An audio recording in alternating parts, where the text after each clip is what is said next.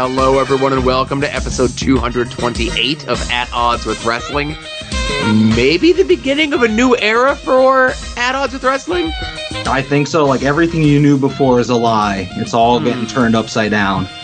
Right, but it's still going to be the same old show that you've come to know and love over these past 227 episodes.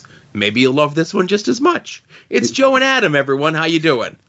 I'm doing fine. Yeah, I'd say 80% of the show going forward will be about the same. Right, 80%, right. Exactly. Maybe not the 20% that you know and love. But I think we should get into, I've been relatively busy over the last week. Oh, yeah, you've been up to stuff, huh? We're going to put that here on the podcast? Yeah, why not? Let's put it right up at the front. And, obviously there was a lot of upheaval with the Longbox Heroes click-through, which affected the At Odds click-through because they were all pretty much handled by you. Right. And that got shut down. Go listen to Longbox Heroes After Dark for more details on that. And right. I got my official response this week telling me that any other accounts that I have or may open in the future will be closed without payment. So, some people may have taken business. Again, there's a person on this podcast who usually goes into business for themselves. This time, it was actually for good and not evil. Yeah, exactly. Since you've been blacklisted from Amazon, I said I need to create a new Amazon click-through for the podcast. And one of the things that it does, if anybody hasn't gone through this process before, which is probably most of you, is it does ask, what website will you be using for this link? Like, where are you referring customers from? And I didn't want to use longboxheroes.com because the stink of you getting banned is probably associated with that email address. So Joe had suggested off air that I look into creating an atodds.com, atoddswrestling.com. And Joe, when you suggested that, what percentage chance did you think that I would do that, at least in a reasonable amount of time? 50-50. 50-50? So I'll say this. So I knew that you were getting the ball rolling on stuff, but I wasn't sure if you would take a direct suggestion from me. I pretty much everything that we discussed off air before last week's show, I put into motion within 24 hours. Right. And, as I said, to start things off, is the newly launched atoddswrestling.com. So it is one place where you can go, and I'm actually going to bring up the website right now just to get some traffic, free traffic. But it's a one-stop shop for pretty much everything At Odds, whether it be our podcast, which obviously you can get from the website, our merch store, more on that in a moment, a working Amazon click-through, because I fixed that and got that under my email and the new atoddswrestling.com domain. I just see since the last time that I looked at it on Tuesday, you added a voicemail thing that wasn't there on Tuesday. Yeah, so it's got a hot button, so if you open the website up on your phone and click the voicemail button, it'll automatically open up your dialer, which I know is pretty simple stuff by 2023 standards, but it blew my mind. Well, it's blowing my mind right now. Yeah, so it has obviously previous episodes, which is just a link to where you archive them on Longbox Heroes, but also like all of our other promotions, like how we have our promo code for Jerry's Wrestling, soon to be named network.com, so on and so forth. But I got that all up and running, and now we do have a working click-through. So when we get to that segment of the show, it's going to be a little bit reversed because I am going to read off the purchases. And as everyone knows, I have perfect dictation, and I speak very eloquently, so I'm not at all going to flub some of these titles. That'll be fun, Right. And go ahead. I was going to say, did you mention the other thing that's there as well? I'm working on it. So I wanted to mention that I said there's a link to our T-shirt site, and I want to address that first. For the first time and seemingly forever, and that's my fault because I am lazy, but for the first time and forever, we have a new design up on our T-shirt store, and that is our Absolute T-shirt. Gently, very politely borrowed from AIW, that logo that I've been using in a lot of the show images over the last couple months. Our friend Derek, who does all of our better Photoshops, took care of designing that logo for us. And I know that I'd sent that to you probably months ago, said, hey, put this up on the T-shirt site. And it wasn't a high enough resolution thing. And I didn't want to bother Derek, but I was like, you know what? Let's have a new shirt to christen the new website. And I think everybody who listens to this show and watches AIW is kind of required to buy one, you know? Right. Just makes sense. Plus, they're on sale right now. They're only $16. I have a bunch of notes that we have to talk about out there. Uh-oh, did we get a cease and desist? No. So it's going to be, let's say, okay. So I'm not sure if it's me or if it's you, but when I went to the TeePublic thing, it's defaulting to euros as opposed to dollars.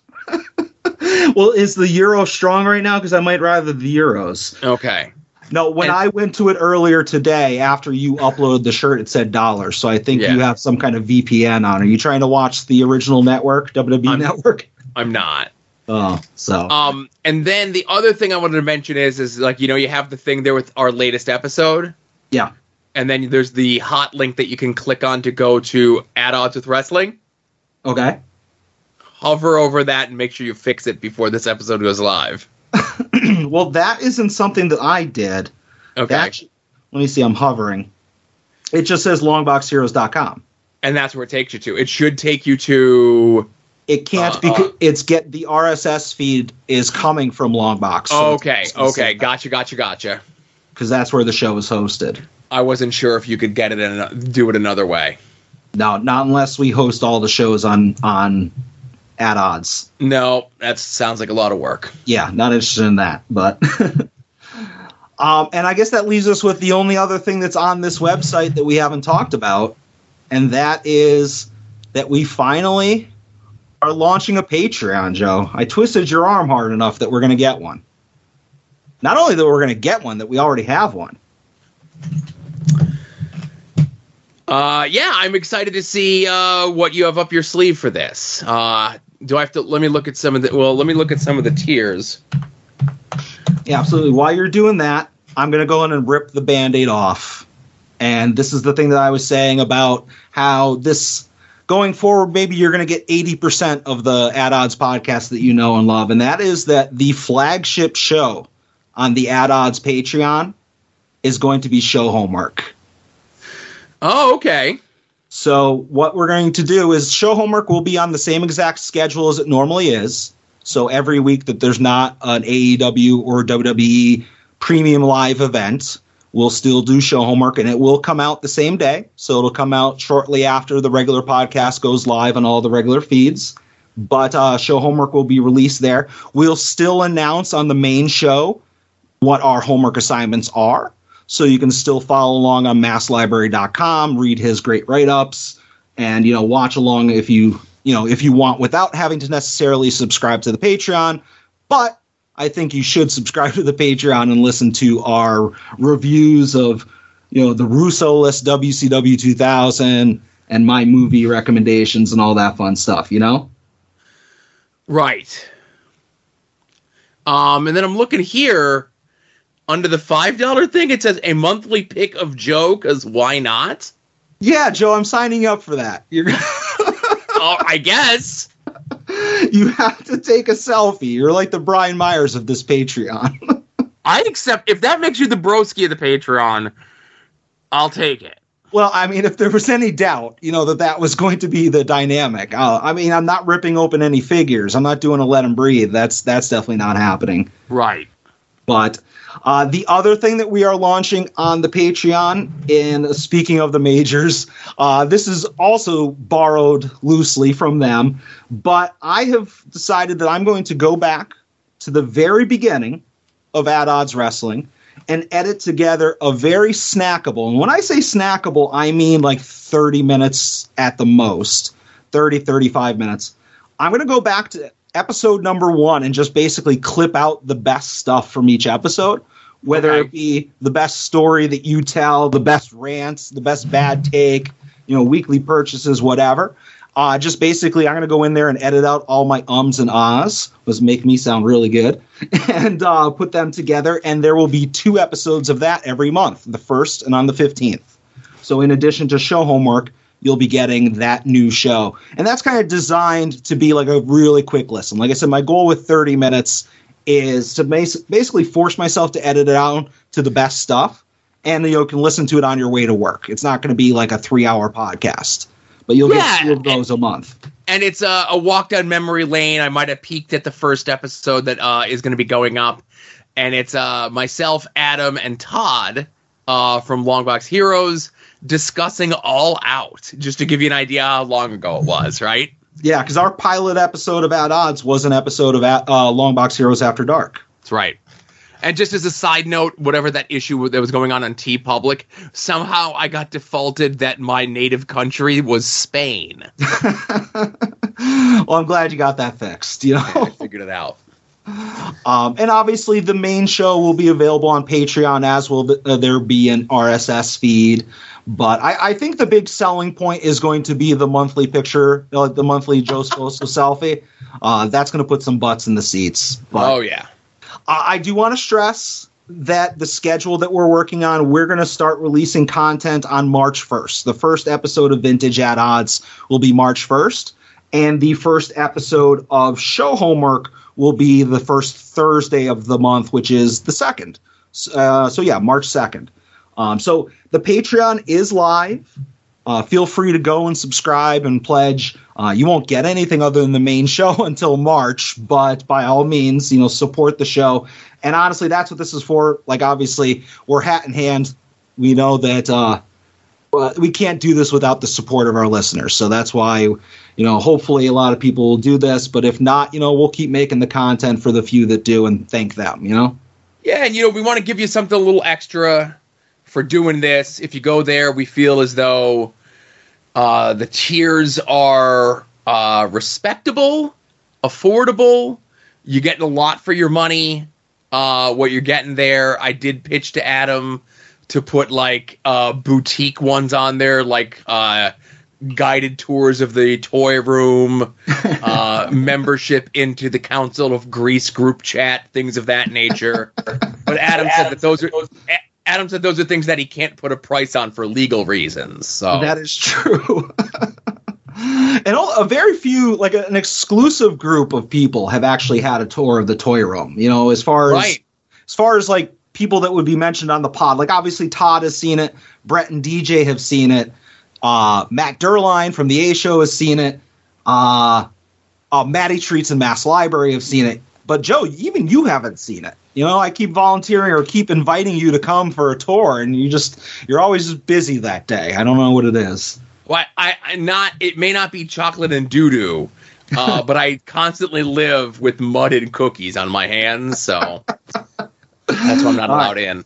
That's a valid concern. All right, never mind. Right. But yeah, so obviously go to atoddswrestling.com, use that Amazon click-through, check out the Patreon, and again, thank everybody for your continuing support. And check out that new Definitely Not AIW logo t-shirt. Inspired. Exactly. An homage, if you will, right? Yep, exactly. A loving tribute. Yes. All right, let's get into the show, huh? Yeah, let's do it. And now, At Odds with Wrestling presents This Day in Wrestling History. So, this day in wrestling history, there is one thing that I forgot to send in the email to Adam, but that's okay. I will let the audio of this from This Day in Wrestling History in 1992 speak for itself. You made the Hulk Hogan, and how you said that you were going to show him what a true friend is all about. And you left him in the ring at Saturday night's main event. I guess you did show him just what a friend isn't all about. But then, you know that the friendship that the shut your stinking mouth, because it's simple. I don't care about you or that fat pig Hulk Hogan and your friendship. I don't care if he has one stinking friend out here either.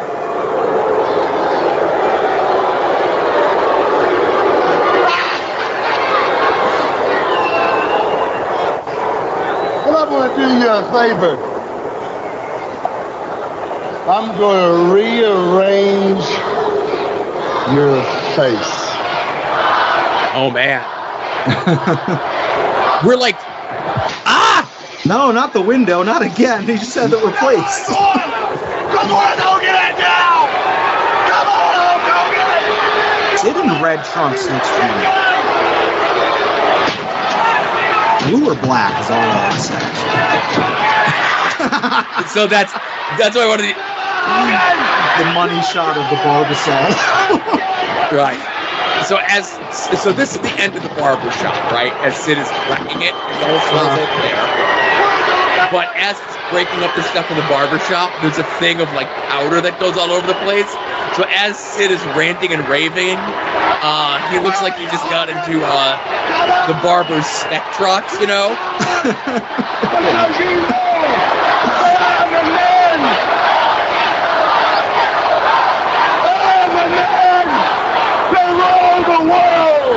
I mean, for something that happened accidentally, it is a great visual with him at the end, you know? It's a great visual for this audio podcast. Yeah. I mean, we're enjoying it. Right. So this is, Sid had just come into WWF in August of 91, right?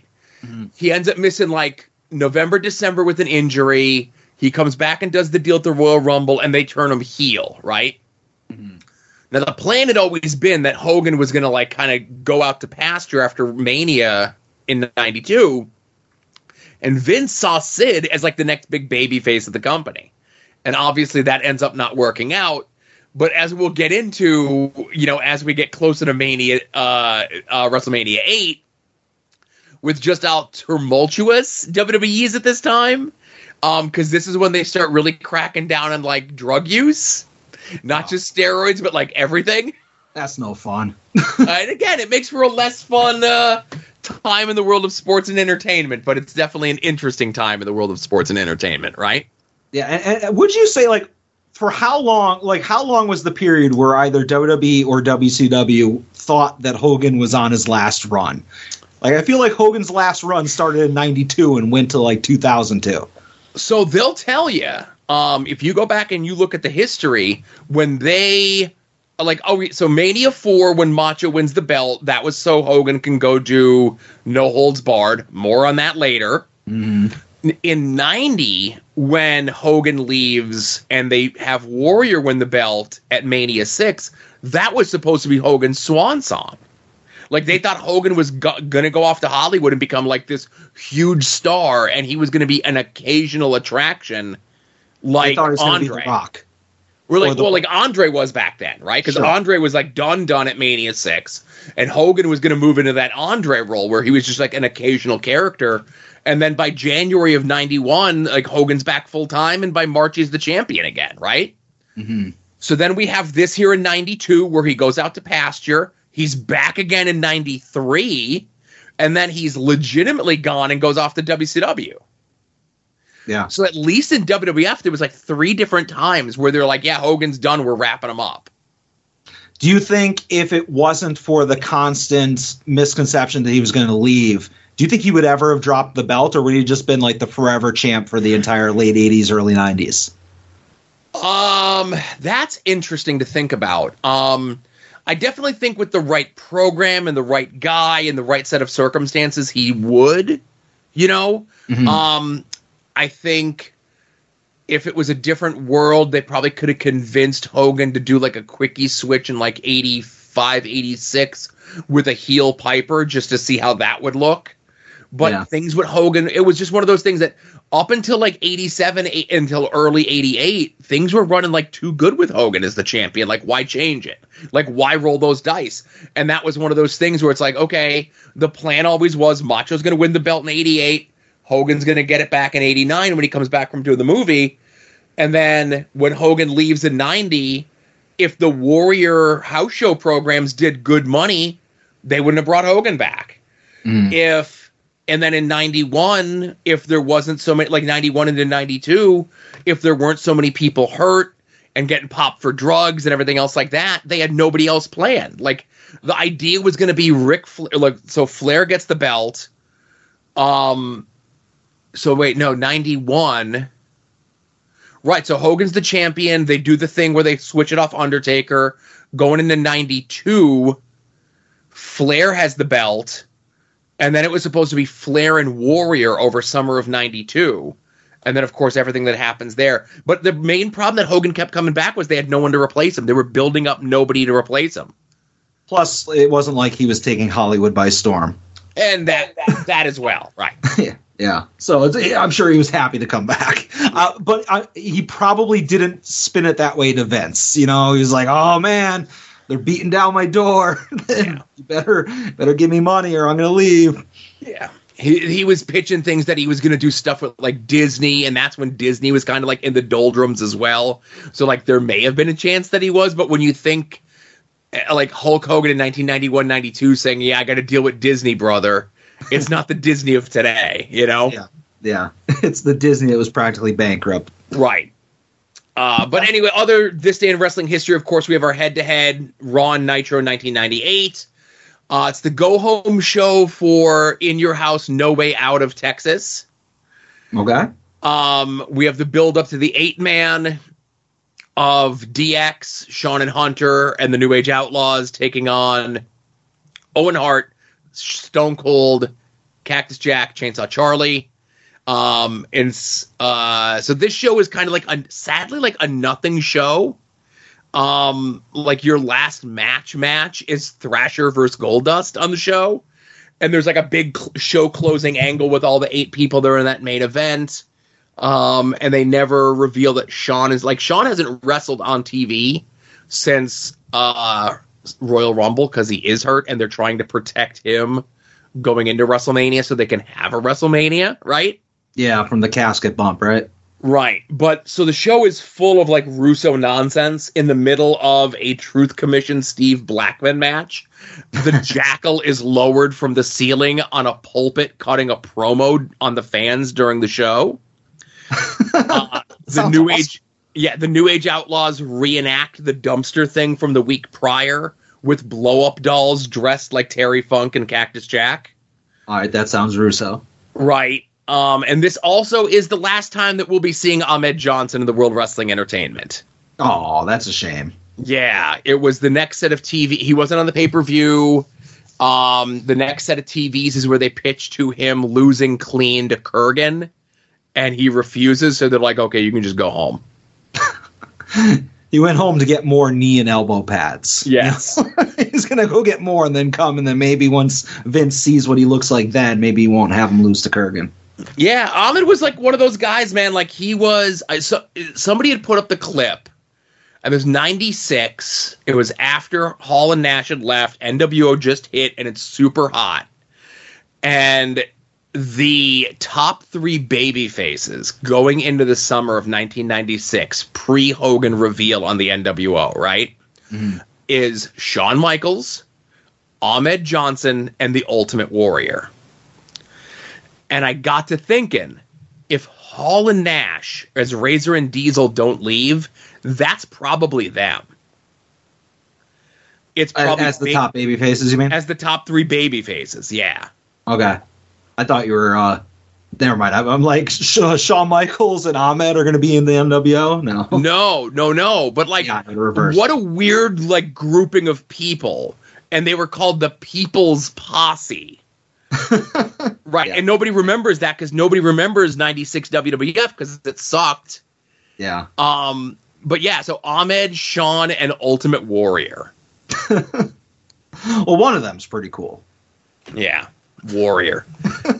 But over on Nitro, okay, yet another 3-hour Nitro, so it's jammed up with stuff. The main angle is all this dissension in the NWO, which leads to the NWO Wolfpack. And I'll be honest with you, like, I was casually watching WCW. I was certainly a WWF guy. I remember, like, all the lower card stuff, like the Eddie Guerrero stuff, the Jericho stuff, that sort of stuff. Raven, of course. But like this main event angle of the NWO stuff, I have no memory of. So when I'm doing the research, it's like all new stuff to me. Yeah, I was watching weekly still at this time. Like I didn't stop until probably WCW 2000. Mm-hmm. That's when I was in college and I was like, I had no interest in it. So I got bits and pieces. But yeah, the formation of the Wolfpack, I mean, I'm not going to be able to recite the storyline beat by beat, but it should all ring a bell. Mm-hmm. I know it comes up in the next like month or two where like but it's so weird, and it's going to be interesting to see how it all unfolds. But this Nitro is a very memorable Nitro, but not for the reasons that like they would want it to be. Okay. Mm-hmm. If you look at the match list, so after Starrcade, Goldberg was kind of sort of like a heel, right? But the Nitro after Starrcade, he essentially becomes the Goldberg that we all know and love. Like the previous like 3 or 4 months don't really count. Like they count for wins, but like this is when he's just going out there and like squashing dudes on TV in like 60 seconds, right? Okay. Until this week. Now I'm not going to play the whole match because this week he's taking on Steven Regal. Oh. Have you ever seen this match? Do you remember this match? I'm sure I saw it live, but I have no recollection of what happens. I'm sure it's going to be and great. Regal has a huge experience So- over Goldberg. He's wrestled all over the world. Held many championships. Goldberg's over. Listen to Yeah. these people. Will Regal be the man to stop the winning streak of the undefeated Bill Goldberg? Ooh, you see that kick? Ooh, that's Regal that time. so like Regal, a European uppercut. not selling. And I don't know, that may have just got Goldberg a little bit more angry than he usually is. Regal trying to wrestle the man. Stepping on the back of the leg to drive him down, but Goldberg comes back up. Regal's going to make him cooperate. Three-quarter Nelson. Okay. Goldberg. So this is already longer than any match that Goldberg has had in the last 3 Regal to months. try and at this out-wrestle point. Goldberg Okay. because he's Because certainly a lot of them going were to just outpower him. spear, jackhammer, dump. Goldberg. Yeah. The bell would ring, he'd run right over and Work on his spin. arms, work on And his this match shoulders, goes on so for he another can't pick you up 4 with that minutes. jackknife. Okay? Yeah. Like I said, we're not, and so Waist lock, that time by Regal. Okay. Great takedown by Oh, look Goldberg. at that ultimate technician Goldberg that showing the world Goldberg he can is. wrestle as well, Brain. And he knows Grabbing a submission hold. wrestling, there's no doubt about that. I just want to get one more exchange here, and then we're going to kind of go away from going this. for him. All right. He certainly has been a man on a mission. Regal looks like he's like befriended generally no chopped one. to grab You him. can see that Goldberg certainly Right. respects Regal. Very cautious to this point. And that's a smart thing to do. So we're seeing that Goldberg not only is a killer, is a monster, but also Going for the leg. Goldberg's is not a thinking cooperating man wrestler at as all. well. Knowing who he's going up against, Regal. I tell you, Tony, Regal doesn't know what Okay, to so do. okay, Regal's like he gave him the arm. Regal looks perplexed at this point.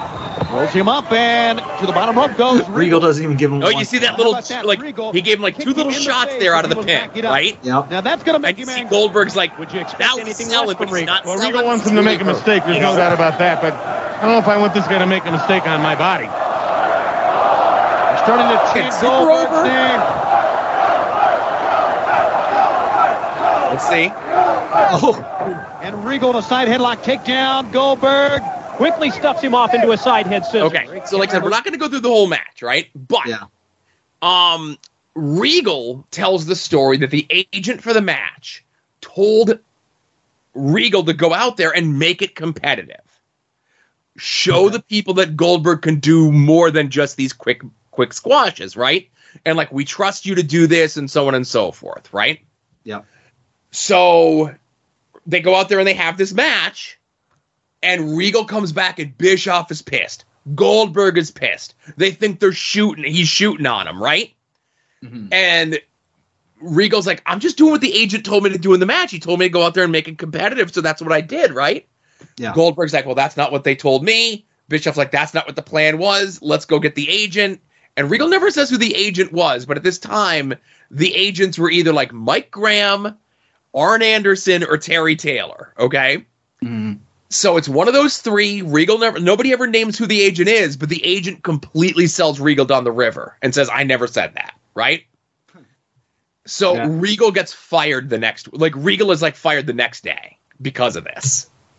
Okay. Bischoff claims it wasn't because of this, but he claims that his contract was up just normally and they decided not to renew it. But Regal ends up coming on to WWE within the next like month or two as a real man, or the real man's man. He's a man, right? Such a man. One of the classic theme songs of all time. But yes, that Goldberg match with Regal is like one of the all-timers, man.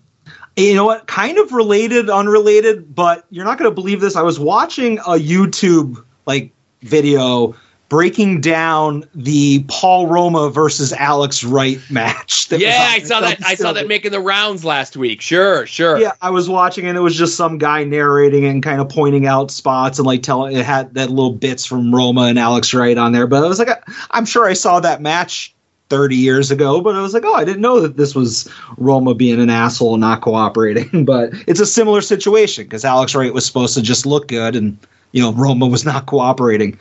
But, look at me doing extra work. So if it's out there and we're talking about it, so you remember when Alex Wright becomes Berlin? Yeah. So I can't remember what pay-per-view it was, but he's supposed to fight Buff on a pay-per-view, okay? All right. As Berlin. Buff doesn't want to do the job, because that's the plan. You're going to put the new character over, okay? Mm-hmm. So Buff doesn't want to do the job, and it's 99, 2000 WCW. Let's say it's 99 to WCW, right? So they're like, okay, we're not going to punish Buff, but we're going to put somebody else in the match, okay? Mm-hmm. They put Hacksaw Jim Duggan in the match. Now... About a month or so ago on this very podcast, I defended Hacksaw Jim Duggan, okay? Yeah. On this night, I do not defend Hacksaw Jim Duggan. Because Hacksaw Jim Duggan goes out there and does not cooperate whatsoever with Alex Wright as Berlin and makes him look like shit.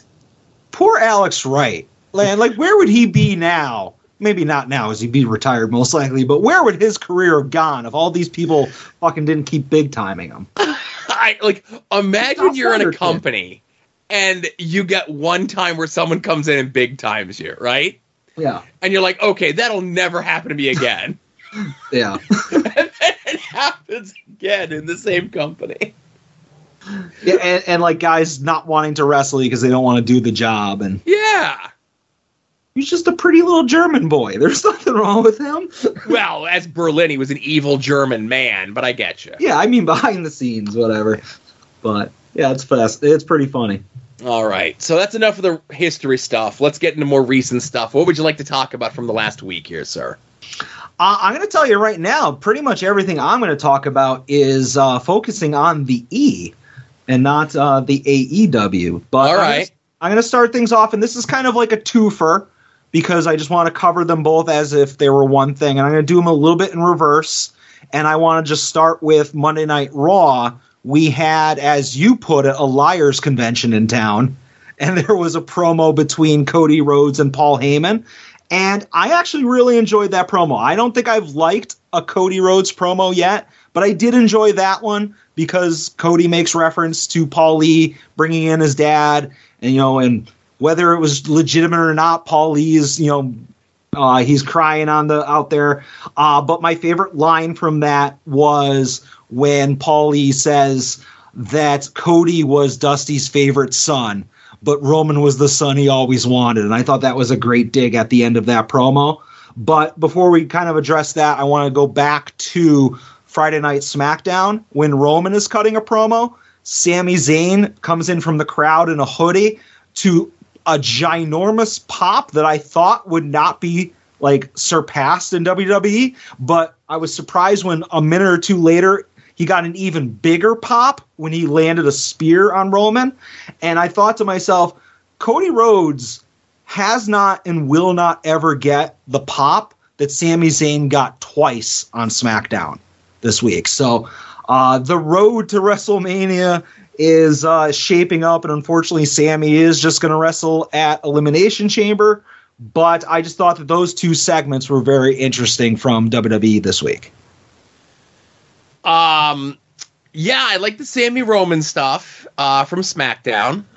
Sadly, no LA Knight on SmackDown, so a must skip of a show. How can you miss him if he doesn't go away? That's right. And Cody did get almost as big as a pop as Sami Zayn did by mentioning Sami's name on Monday Night Raw this past week.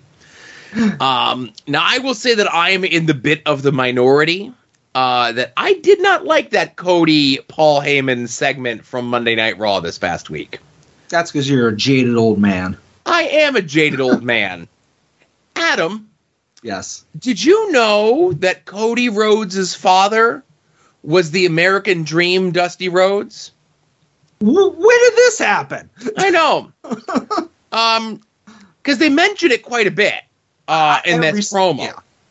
Obviously. And it's if he's not mentioning his dad, he's the other option is mentioning his dad while he's biting his lip and looking up into the lights to start crying. That's his other gear. Right. And listen, I was the first one to say, man, that night after WrestleMania last year, and Cody comes out and cuts that promo, and it was the same material. So why is it okay April of 2022 and it's not okay in February 2023? Is because it's been 10 months and it's the same promo. Yeah. And go ahead. I was going to say, and Paul Lee's a great promo too, man. Paul Lee's another guy who just kind of regurgitates the same material over and over and over again. And I get it's WWE and a lot of stuff is... I think Paul and Cody could kind of get away with a little bit more than your typical scripted folks. See Damian Priest going off script earlier on Monday Night Raw and how well that went for him. Shout out to you, DJ, your boy. But Paul rests on his same laurels because so much of WWE is those bits and your cadence and the way that you cut a promo to give the fans that opportunity to react, that it doesn't sound natural of how people speak. And I get sometimes when you cut a promo, but there's no fire, there's no passion, there's no feeling in what Cody and Paul are saying. They're just saying things in the hopes of eliciting a feeling from the crowd, and their crowd does get a feeling from it. But it's been 10 months, Cody. We've been cutting the same promo. You know, we're 3 weeks in a row where he comes out and he starts the promo with, so what do you guys want to talk about? Yeah. I'm one of the people that I don't care if Paul Heyman does pretty much the same paint-by-numbers promo over and over again. I enjoy him every time, so I'm a hypocrite in that sense because it's equally as frustrating when Cody does it, but Cody hasn't built up goodwill with me like Paul Heyman has. I guess that's the difference, but I thought the pair of them was interesting. And we'll see how interesting it is over the next couple of weeks when Roman doesn't show up on Raw and it's just these two carrying the load of the main event of WrestleMania. Yeah, well, I'm sure the Usos, one of the Usos will be there, and Solo. Somebody else will do some work. Maybe. All right, what do you got, Joe? I'll save my big one for last, because I got AEW stuff. Okay. So I didn't get a chance to watch AEW live last night. I was out with my family, doing like a Wednesday night thing, getting out of the house. I wasn't home until almost like 8:30. And as I saw, like, the time was ticking, I'm like, okay, we're going to just delete Twitter. I'm going to ignore it and not be on Twitter until I get a chance to see AEW. I don't want nothing spoiled for me, right? And then I see stuff popping up in the morning.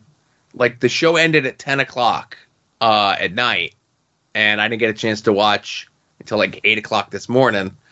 And it's been 10 hours, and people were like upset and mad and posting things of like, I can't believe AEW did this tag team so dirty by having the Guns win the tag titles tonight on AEW. And people were upset. People were fuming. I can't believe AEW did this. This is the worst thing that's ever happened in wrestling. And I'm like, was the match shitty? I go, did the Guns come out and squash them? Did Billy turn? Like, what happened? And I go and I watch the match, and they do the bit where Billy's like, I'm going to stay in the back, and I'm going to be impartial. And there's the ref bump in the match, and they cheated to win a bunch of times, and it was a very indecisive victory. And even on commentary, they told us that this isn't over between the Guns and the Acclaimed. This is like just the middle of the story, and I'm like, oh, this is a wrestling story that people are upset about. Oh, that's what it is. People worked themselves into a shoot over a tag title match involving Billy Gunn's kids. And I guess it's great that wrestling is able to invoke that sort of emotion in people, but like people are like, how come Santana Ortiz never got a tag title thing? They got to wrestle the Young Bucks on TV and then nothing ever happened. And what about Private Party? They get the win over the Young Bucks on TV and then nothing ever happens with them. Now, between me and you, it's kind of because once you're touched by the Young Bucks, you're pretty much damaged goods and they can do nothing with you. That being neither here nor there, this is like chapter 2 of like a 2 or 3 part storyline. Yeah. And the match was fine, and it's not like the Guns came out and squashed the Acclaimed and made them look like assholes or like worthless. They cheated a bunch. And they played mind games with their equalizer, Daddy Ass, so that threw him off of his game. And the heels outsmarted the baby faces. Now we can come back and like the Acclaimed never get a title shot, and the Acclaimed just go back down to dark, and they never come close within a sniff of being tag title contenders. And I'll come on here and I'll say, I was wrong, guys. Listen, Tony Khan worked me, you know? Yeah. But I don't think that's what's going to happen. No.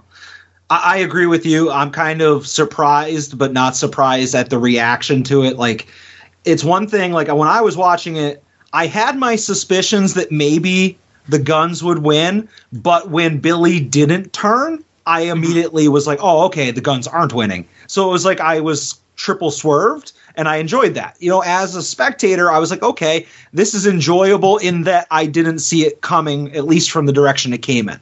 And I agree with you. The fact that it was a match that the Guns had to cheat multiple times to win, you know, that doesn't mean that the Acclaimed are dead. And I get that I was probably the first person months ago to complain that the Acclaimed didn't beat Swerve in Our Glory because I was like, oh, it's their time. But the Acclaimed had a very good first run as champions. They sold a lot of merch, and it's time to have them chase for a little bit. And I agree with you. If all of a sudden the Acclaimed is just jobbed out, that's not so good. But having the Guns win that, I thought that was awesome. And the fact that it was very unpredictable. We've said many times on the show that one of the worst things about watching wrestling sometimes is when there's a title match and you know that somebody's not going to win. And this is one of those that flew in the face of that. Yeah. But, yeah, I mean, I enjoyed it. And the fact that, it was the main event, and I don't know. I have no problem with the Guns as champions. It's not like they're these kids that just came out of nowhere. They started the exact same time as the Acclaimed, you know? Exactly. They were all there at those pandemic shows at Dailies when they were all like nobodies. So right. It's fine. And sometimes stars need to lose to make new stars. Yeah, and they always say that there's more money in a babyface chasing the belt. Yep. So I have no problem with that. I still think, and I tweeted this out, that Billy Gunn needs to follow the tag titles, kind of like late 90s Sunny. You know? But anyways, my other thing, sticking with the land of the E, is, Joe, I was lied to. Our friend, Young Ed, for whatever reason, his new bit is that he now watches NXT in addition to Impact. And I asked him if Stevie Turner was on this week's NXT, and while he didn't reply, that dastardly Jay Gold replied that yes, Stevie Turner was on NXT. So I watched NXT. She wasn't on it, so I feel bamboozled there. But I kept watching the show because the main event of the show was an episode of Ding Dong Hello, hosted by Bailey, with Toxic Attraction on there. And people tell me that I guess Toxic Attraction was breaking up. There was not a takeover, but like a Vengeance Day or something show this past weekend. Yeah, there was. Complete news to me. I did not know about this. They should have called it Takeover. I might have watched out of loyalty. But I guess both members of Toxic Attraction were in a three-way with Roxy, and now they're kind of feuding. And so they go on the Ding Dong Hello show, and the promo basically starts off with them taking shots at each other. Like, oh, I hate you too. You're a whore. You're a bitch, blah, blah, blah.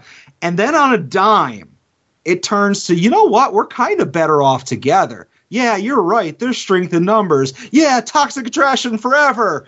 And it was like, okay, that was a weird turn, and neither one of these ladies currently has the acting chops to pull any of this off.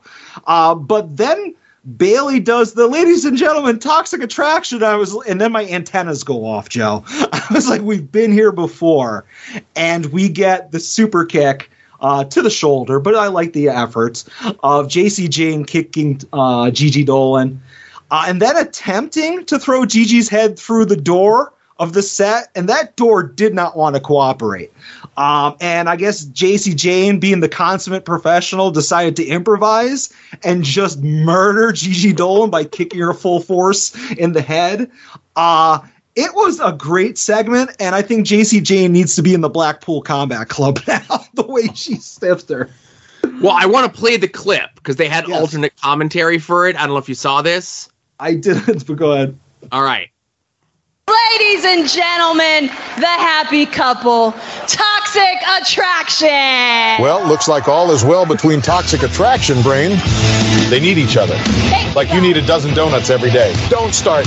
Gigi Dolan and JC Jane, still partners, still friends, still codependent, still useless without the other. Brain, I'm going to knock you. Whoa! That's disgusting. That's uncalled for. It's brilliant, Monsoon. JC never needed Gigi. I've always said that. Oh, get a life. Listen, Monsoon, she's saying it was never about us. Sounds like your wedding day. Oh, no. Wow. Right into the door. I don't believe it. I hear you knocking, but you can't come in, huh, Monsoon? JC Jane attacking Gigi. What a creep she turned out to be. I like her. Always have. Well, you're a piece of shit.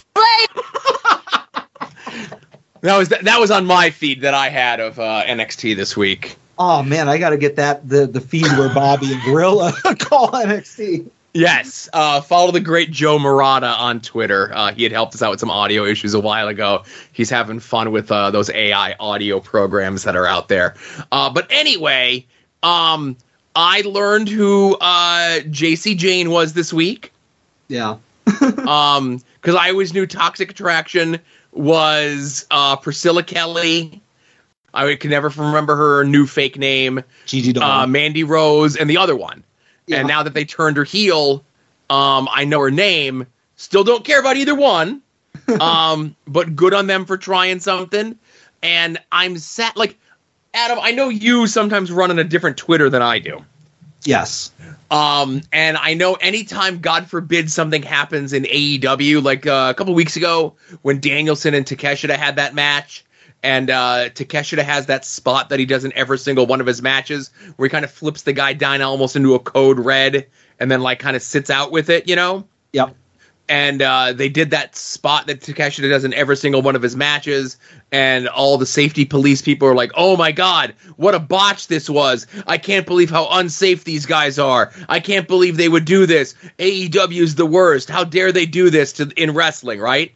Mm-hmm. I didn't see any of those people say that about this very clearly very unsafe spot of JC Jane essentially just stepping on full force Gigi Dolan's head.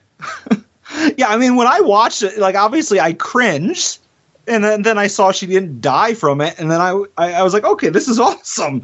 You know, I guess it's two different types of wrestling fans. I guess. Yeah. And and unrelated. So I just think it's the double standard, of course, that everyone holds whatever to, right? Yeah. I do want to show you this. I should be able to find it because it was relatively recently. Okay, I want to show you this GIF. Okay. Okay. And I want your reaction to it. All right. I think I saw this. Okay. Sit down tombstone. I saw somebody tweet that yesterday or today, and man, that makes what happened with Owen and Austin look like a pillow fight. Yeah.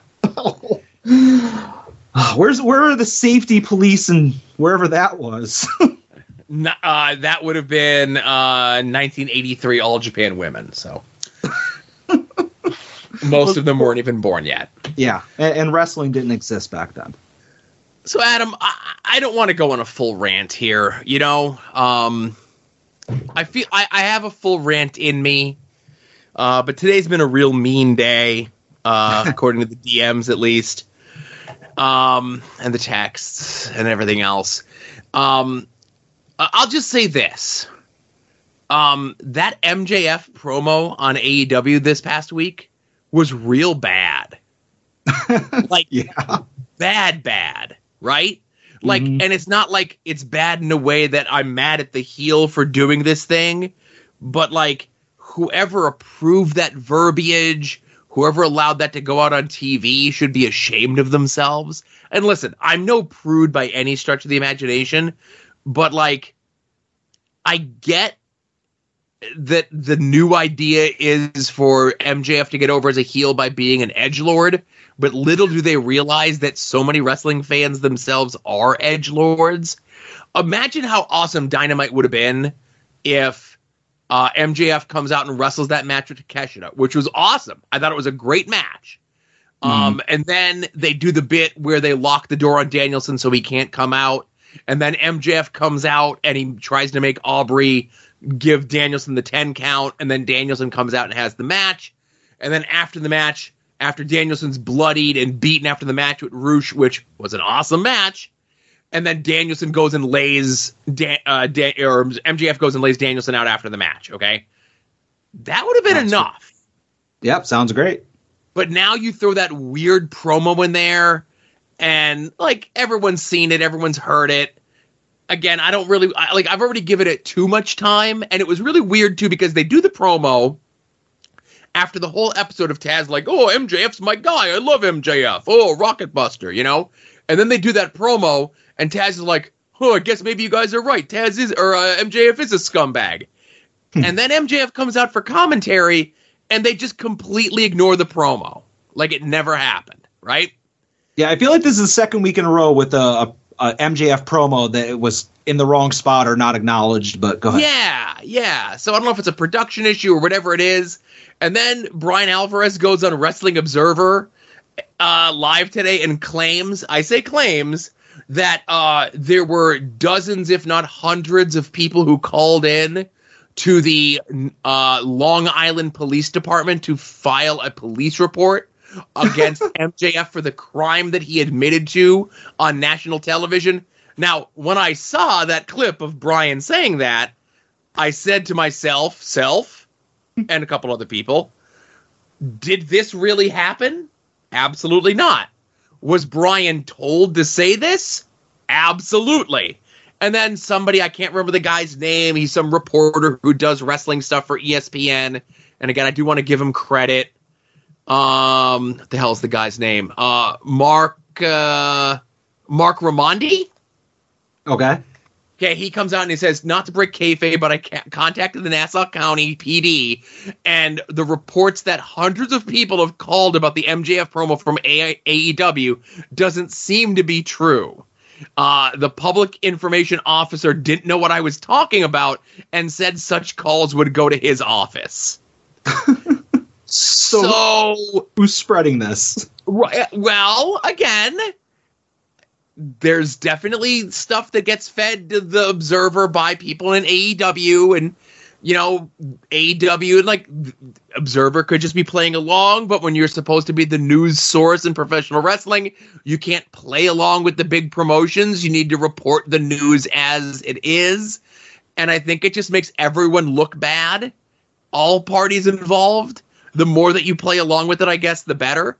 And listen, I'll be the first one to say, you know, this week for the poors like myself, the AEW interviews with Mark Maron came out, and there was a whole deal with Eddie Kingston claiming that, like, he wasn't allowed to say those things about MJF, and he had to, like, he got an email from the HR department, and then whatever Eddie was saying, and I'll say that's part of the storyline, right?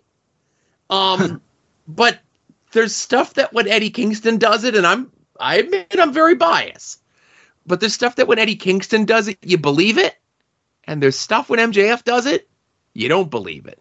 And God bless you if you do, man. God bless it if you take what MJF says and does on TV and on Twitter and on social media as real. But when he plays this game where, like, I'm my character all the time, except when I'm going to defend my friend who lost his job at WWE because an old picture of him surfaced with a Hitler mustache.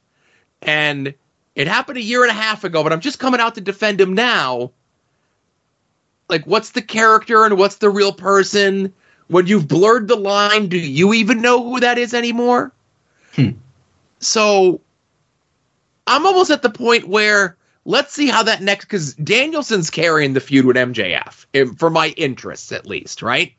Absolutely. And he's carrying it by having great matches with not JF. And he's also carrying it by giving great promos and being a great character. You know, I've said here for many episodes of this show, and I've said for many years privately of all these people that like, oh, Danielson was never able to cut a promo until we went to WWF. Go look at shit that he was doing in Ring of Honor in 2005, 2006, 2007, before he's even looked at by WWF. He was amazing at promos. He just got better at blending in that sports entertainment style with the way that he's always cut a promo. And he doesn't make up stories. He doesn't make up lies. He doesn't, like, talk about getting a blowjob while driving his car. You know what I mean? But that's the thing. If Danielson did cut that promo, I'd believe him, you know? Yeah. Because there's an air of realism to these guys where there's no air of realism to anything that MJF says or does. Fantastic wrestler inside the ring. I thought the match with Takeshita was great. And when he wants to, he can have great matches. The problem is the character that he portrays and the position that he's in AEW, he doesn't want to have great matches. So I'm torn. We're going to see what the next feud is after the Danielson feud, because if it ain't Eddie Kingston, I ain't going to have much interest in anything that MJF is saying or doing. Yeah. If I can go back kind of a couple things that you talked about, let's address the fact that they just need to get rid of the Eliminator match because it's bullshit. The fact that you can now, with the elimination of the rankings, you can have anybody have a title match. If nobody is ever going to win an elimination match or eliminator match, there's no point. Just say, hey, you know what? Per Tony Khan, Takeshita's getting a title shot at MJF. And then if MJF wins, okay, that's fine. But you have all these eliminator matches, and the challenger never wins. And it's getting to the point where it's so predictable. Are they waiting until there's like 100 of them out of the way so they can have like the one person who finally wins one? Like it's the reverse version of cashing in the Money in the Bank and not winning the belt. You know, it's getting redundant at that point. So I'm sick of that. And as far as the MJF thing, we've established that less is more with Max. And that promo was definitely way too long. And as you said, a silly story that really is not believable. And if anybody thought, and I don't think there really was anybody, I think that's just all, like you said, people feeding stories to the dirt sheets. If anybody heard that story and actually thought any of it was true, other than the fact that he has a Camaro or had a Camaro, like, shame on you for being that dumb. And lastly, I'll just say, like, what are you bragging about? That was a fucking 2010 V6 Camaro with an RS package. That's barely a $30,000 car, you fucking poor. Like, that's nothing. I had that. Please, if you have a V6 Camaro, you shouldn't even be taking pictures of it, let alone, like, bragging about it. Now, a V8 SS commemorative series where there's only 100 of them on the planet, like, that's a car you should be proud of, but not a V6. Come on. Now, to defend MJF, it was the car his mommy and daddy bought for him. How is that defending him? Mommy and daddy are supposed to be filthy rich. They should have bought him a V8. Yeah, that's true. Yeah, I guess he's a poor. Yeah. But good for MJF. Yeah, that picture gives off, you know, the episode of Seinfeld where George is the bad boy and he takes his dad's car and he's got the Yankees jacket on? That's the vibe I got from that MJF picture. A theater kid who thought that if he gets a cool muscle car but doesn't know what the cool muscle car is. Yeah, it all fits, you know, so bless his little heart. But that's all I have. And I'll just throw this one last one out here. I noticed a lot of the dyed-in-the-wool MJF defenders were very quiet last night, like the real ones, not the people that go searching MJF out and they're going to fight on MJF's behalf. The people that are, I think, a little bit more tuned in, maybe have a direct line to MJF. They weren't bragging about this, and I'll take a line from somebody else in regards to even storyline. He claims that there was he falsified a police report and an alleged vehicular manslaughter, almost a vehicular manslaughter. Somebody else pointed out to me, storyline-wise, Max Caster made a joke about the Duke lacrosse team, and he got fined, suspended, and had to go to sensitivity training. Mm-hmm. I wonder what the repercussions of MJF saying this on TV are going to be. I'm going to guess nothing. Yeah, I don't see there. Maybe hey, don't do it again. Mm-hmm. That's about it. Yeah. And maybe he'll only get 2 segments on the next Dynamite instead of 3. Right. That'll show him. Anything else from last week? No, that's it. That's it for me. All right. Let's get into the homework that Adam assigned.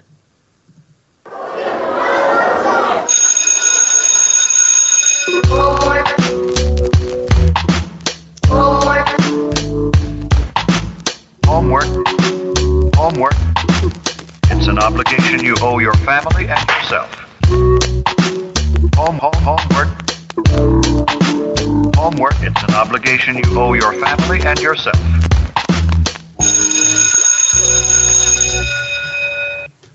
So Adam assigned to me for this week the 1989 film classic, first starring role, name above the credits, name above the title, picture on the poster for Hulk Hogan.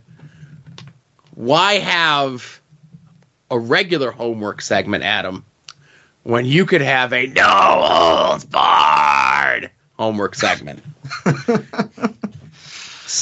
So if you did not get a chance to watch No Holds Barred, you can go over to our friend Kevin's website, masslibrary.com, and you can read his very lengthy, very in-depth review and think piece on this film. Now, Adam, when we talked about Ready to Rumble a couple weeks ago, I had postulated the question, is Ready to Rumble a good bad movie or is it a bad movie? Okay. And I came down and I said that Ready to Rumble is a good bad movie. It is absolutely a bad movie, poor in quality, poor in story, poor in pretty much every aspect in filmmaking. But it's an enjoyable, fun-filled romp. Yeah. And I ask you, Adam, is No Holds Barred a good bad movie, or is it a bad movie? So I definitely have an opinion on this, but I think we should talk about the show before we give our verdicts. All right, because I will say, Adam, it is neither one of those things. Oh, it's a third option. Okay. It's a third option. And I will just say, before you get going into the show itself, my method for doing homework, whether I assign it or am having it assigned to me, is usually, especially since I'm now working from home, we can say, I'll watch the homework on Wednesdays, and then when I'm done with the homework, I will go and read Kevin's write-up. And it always bugs me when there's overlap, because I take notes first, obviously of what I want to talk about on the show, and I get my bits in and all that stuff. But I always read Kevin's after the fact, and then he makes a lot of the same jokes that I was going to make, and then I feel like people will think I'm plagiarizing him. So I don't know. Sometimes we have overlap on our opinions. Sometimes we do too, but sometimes I notice there's stuff that Kevin leaves out, right? Yeah. But anyways, I didn't want to just distract you. You were saying. Yeah. So I will say this. I'm not going to give you a full recap of the plot of this movie, okay? It's however many years it's been. The movie's 35 years old. You know what the story of No Holds Barred is, right? Mm-hmm. But we're going to talk about some of my favorite bits and some of my least favorite bits, right? Okay. So we get our opening contest of the movie. It starts off with Rip, who's just named Rip. No last name, no anything else like that. Played by Hulk Hogan, very clearly the analog for the Hulk Hogan character. And he is he's defending his title against top contender Jake Bullet. Yep. Now, did you recognize who Jake Bullet was immediately, or did you know going in? I did not know until I read it in Kevin's write-up. Okay, because this is one of those things that I knew from way back in the day, but obviously seeing it, it's very clearly Bill Eadie, Demolition Axe, right? Yep. Very clearly. And Kevin pointed out in his review, of course, how wrestling is always filmed weird for movies. My biggest problem with the way that this match was filmed, because it was filmed at a TV taping, but the fact that the camera shots that they were choosing to use showed so many empty seats. So many empty seats. You're shooting for coverage. This is a multi-million-dollar motion picture. Mm-hmm. You can shoot for coverage and move people around so that you're not doing full segments of Jake Bullet and Rip fighting back and forth in front of a 70% empty crowd. Yeah, I mean, or you yell cut and be like, all right, guys, we're going to do this from the other side of the ring so that we can get the crowd in the shot. Unless, or maybe you know this, when they actually had the filming of this, since they are doing it in front of, a couple thousand legitimate WWE fans, and this was the era of kayfabe, did they go out and have a match, or did they treat it like, all right, line up for shot number 1, all right, cut, all right, let's line up for shot number 2? That's something I'm curious about, since it's not a controlled set. That I don't remember. Because it would be interesting if it was like, okay, Hogan and Demolition Guy go out and just have a match where they have to obviously act like professional wrestlers because you don't want to expose the business in front of all these thousands of fans. Mm-hmm. Very curious about that. Okay. I just want to say that my question is, if you're going to use the WWF IP, the Winged Eagle, Jesse Ventura, Mean Gene, and Zeus, who is soon to be introduced or was just recently introduced in the WWF as Zeus, why not just have Hulk Hogan be the star of this as Hulk Hogan? That's a great question.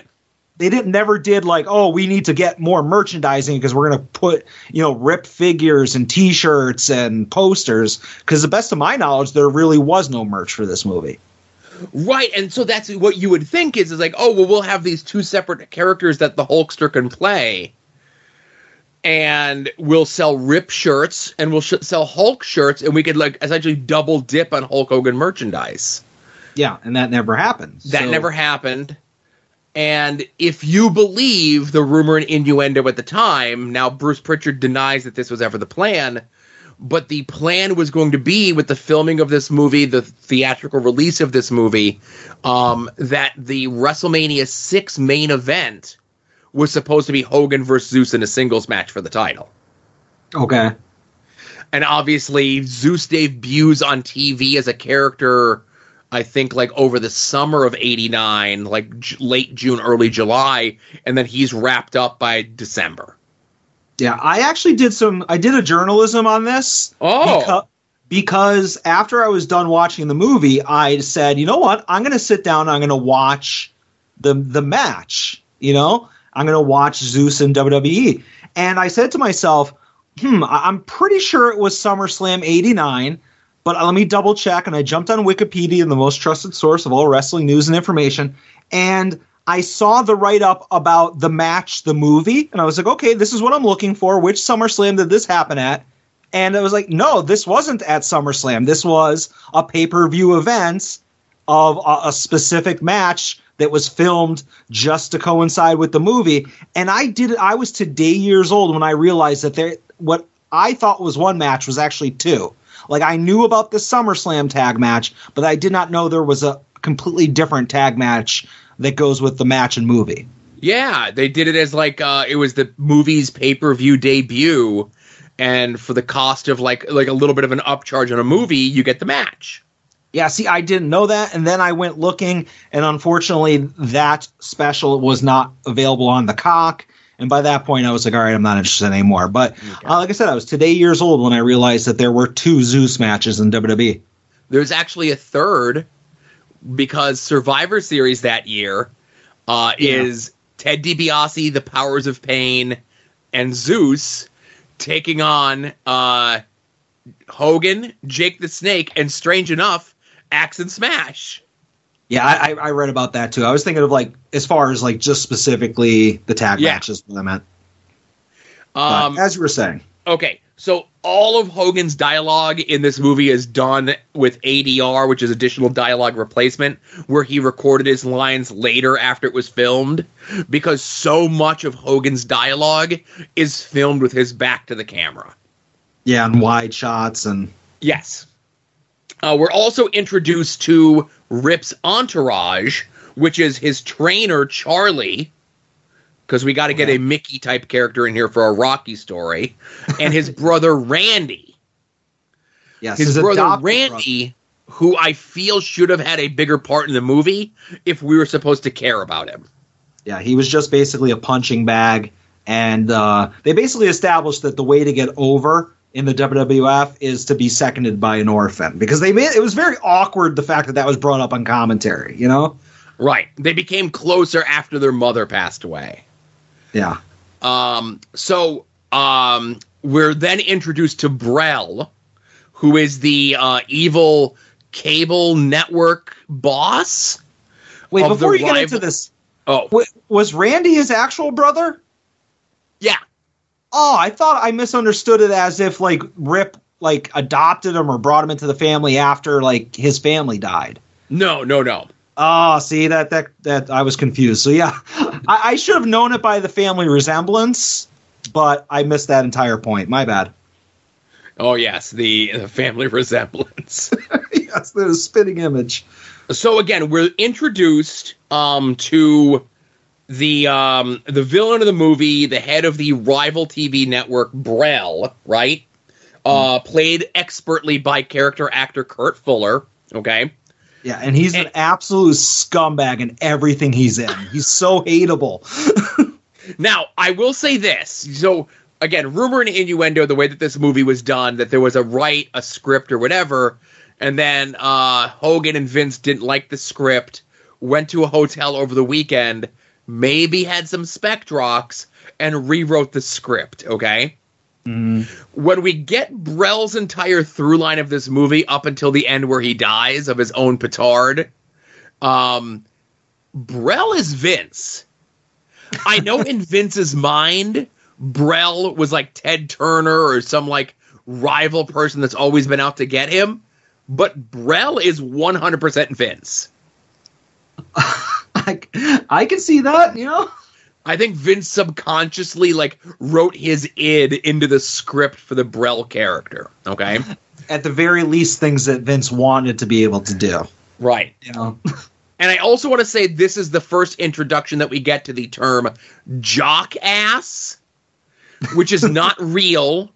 I'm not sure if it was supposed to be jackass, and they wanted to have their own thing. They only say it 4 times throughout the course of the movie, but I feel as though they could have really hammered it home and said it about 14 times.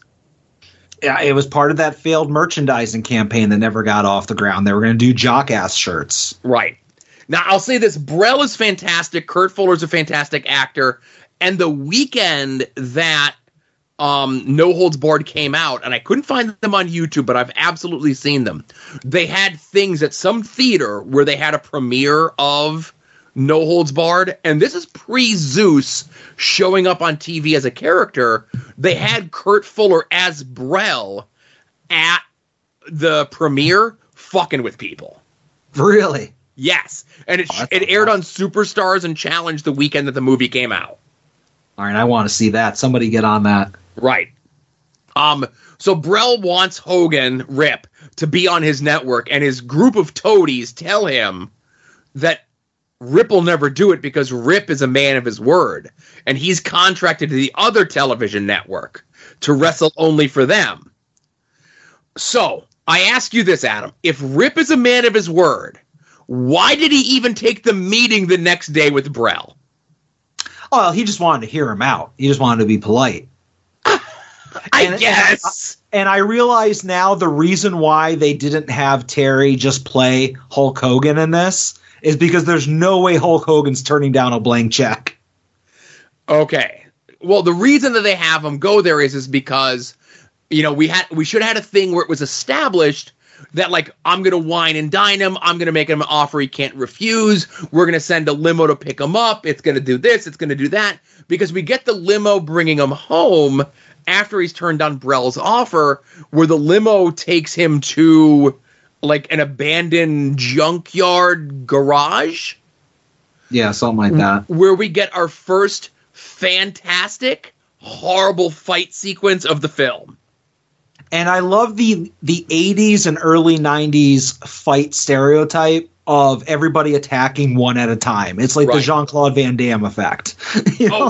And before they get there, while Rip finds out that he's trapped in the limo and he can't get out and he's trying to kick his way out of the limo, they're playing like this weird, sexy saxophone music while it's going on, which really sets the tone very strangely. Yeah. We get the bit where Rip escapes from the limo by rocket jet propelling 20 feet in the air through the moonroof and landing on top of the thing, right?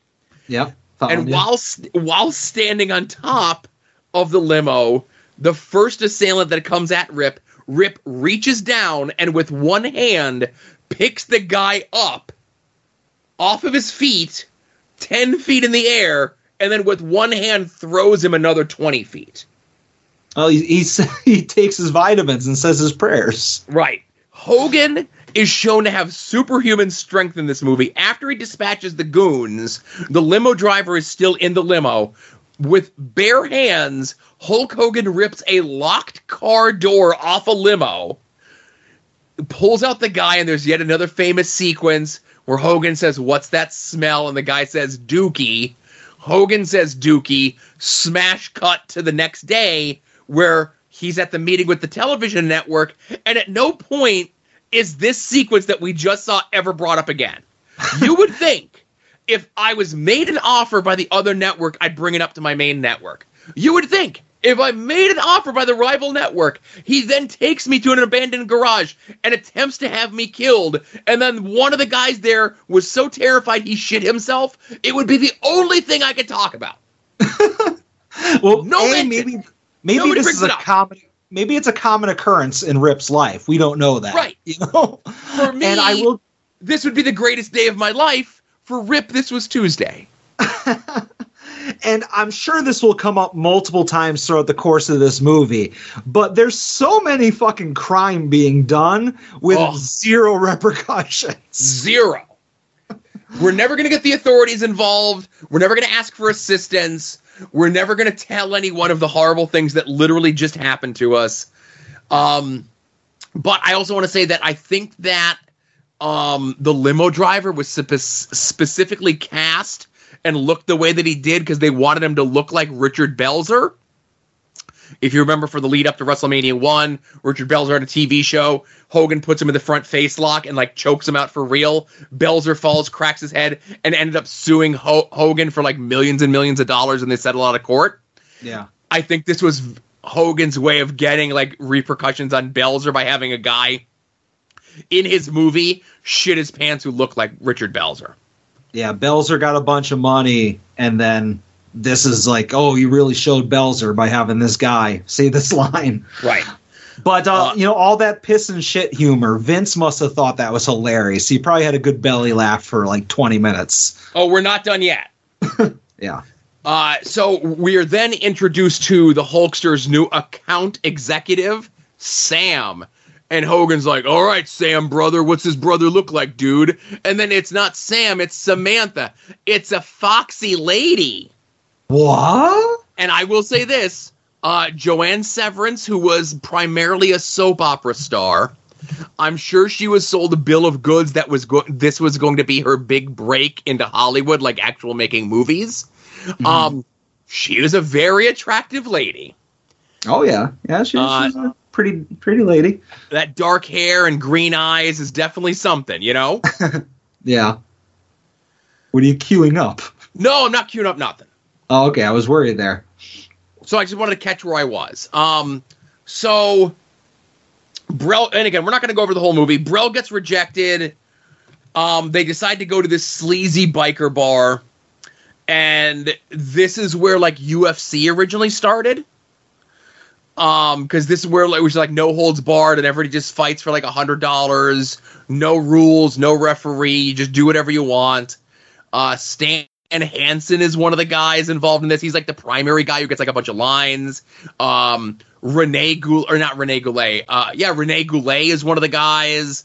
Mr. Jeep Swenson, who would later go on to be the Ultimate Solution in WCW when he got Z Gangsta a job there as well. And he was Bane in the Batman and Robin movie. He was also Bane in the Batman and Robin movies. So Brell sees this and he's like, okay, this is going to be the future of things.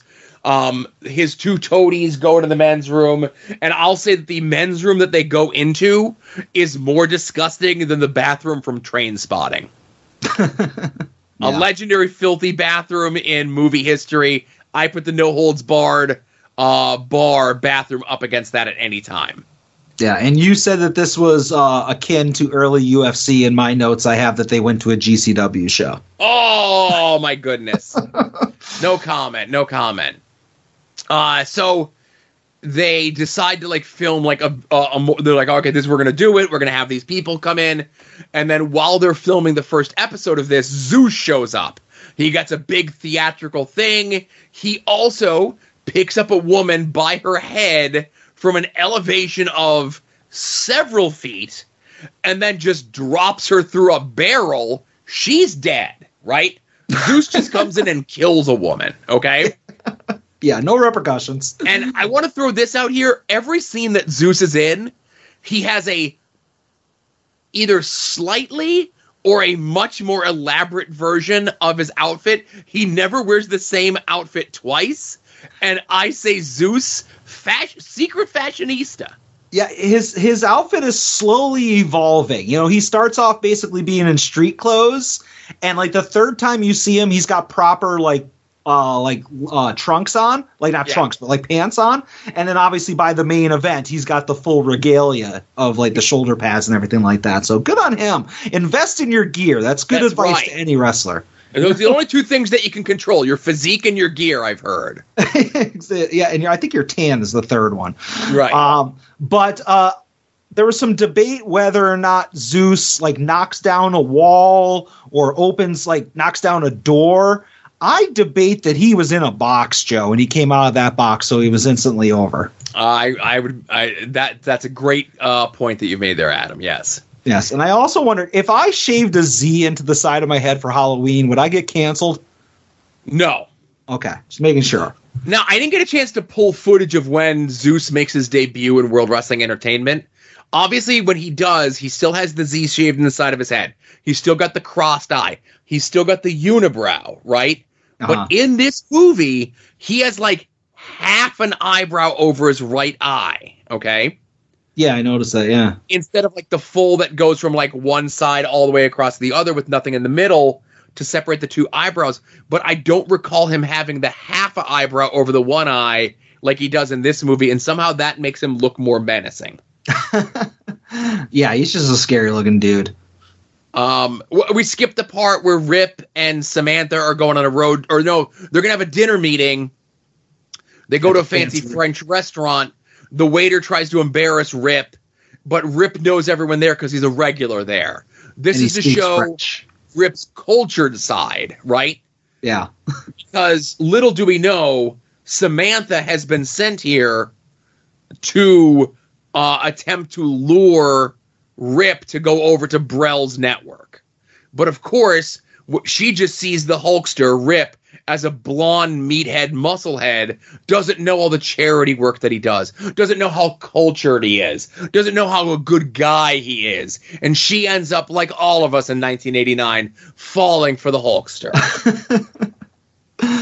Yeah, and obviously they eventually, shortly thereafter, after we get the second Zeus match where they're like in a foundry, it seems like a steel factory, you eventually get Rip and Samantha going to a diner to show Rip's other side, because he's also a man of the people and he's like friends with the waitress and all that stuff. But there's a robbery and Rip thwarts it by throwing pies and causing thousands of dollars in damage. Right, and that was where the sassy waitress at the diner knows Rip and is like, oh, if I wasn't married and I was a little bit younger, it'd be me and you, because you're the ideal man that every woman, no matter your age or ethnic background or financial station, would kill to be with, right? Yeah. So then they get the hotel room together, and we find out secretly Brell canceled one of the rooms, so Hogan and Samantha. I'm going to say Hogan. It's Hogan, right? It's Hulk Hogan. All right. Yeah. He's wearing blue instead of fucking red and yellow. All right. Same guy. Sometimes black. Yeah. So in classic sitcom fashion, since they have to split a hotel room, Hogan, and again, I call bullshit here. You think Hogan is going to carry around his own wrist tape with him? Hogan's the type of guy to be like, hey, brother, I need to borrow some wrist tape and a marker and maybe a gig, brother. I'll get you next time, right? Yeah. So he gets his wrist tape, and he makes like a curtain thing to separate the room in half over by the bed. And she's getting herself ready for bed, Samantha. Hulk's getting himself ready for bed. And I noticed that Hulk is wearing smaller shorts than Samantha was. At least initially, yeah. But because we get two lovingly long shots of the Hulkster's ass cheeks peeking out of the tiny shorts that he's wearing. Then there's and there's another bit that I forgot. There's like 2 or 3 instances where Hogan sits in a chair and the chair creaks because like Hogan is so big that he breaks furniture or almost breaks furniture. And they do a payoff here where he gets into the bed and he breaks the bed, right? Yeah, because he almost broke a chair, like the gold-plated chair at the executive's office. Right, know? And he almost broke a chair at the French restaurant, too. They do, like, a subtle squeak when he gets into the chair, and the waiter just looks at him like, oh, you big oaf, right? Yeah, it's storytelling.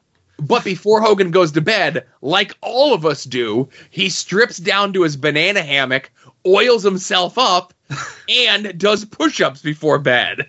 Yeah, nothing like lulling yourself into, like, to sleep. And then, like, getting the heart pumping.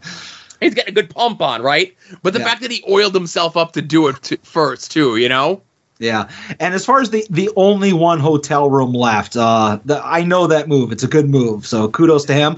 But I do not believe for 1 second that wrist tape can hold up like a comforter. You know, that shit's going to rip. I don't rip them. I'm doing the rip hand sign right now. Yeah. So then so Samantha ends up going to Brell, and this is where Brell like she's like, no, I can't betray the Hulkster. I'm in love with him. And Brell backhands her, right? And even Brell's 2 cronies are like, oh, we may have crossed a line, you know? Yeah. Still no legal consequences though. None whatsoever. It was the 80s. It was a different time, right? Yeah. So I'm looking at my notes. Okay. So there's another Zeus Battle of the Tough Guys thing, and Randy, Hulkster's brother, and his friend Craig decide they're going to go watch, decked out in their finest Rip regalia, right? Yeah. So as like the match is over, Zeus kills yet another person. We're like up to like 3 or 4 people that Zeus has killed at this point, like just straight up murdering people. And if I can interrupt you, you did miss one beat, and I wanted to mention that we have Zeus calling out Rip on TV. Oh, yes. And shortly after that, Sam is attacked, basically either being mugged or whatever in a parking lot, and Rip has to kind of chase off the culprit, and that's yet another unpunished crime that's going on. That was definitely supposed to be an implied rape. Yeah, I mean, it had the vibe. Yeah.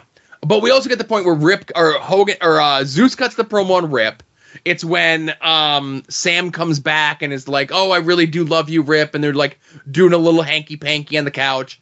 They see the promo come up, and then Hogan just looks at it. We cut to a children's charity event the next day where Brell shows up with Zeus.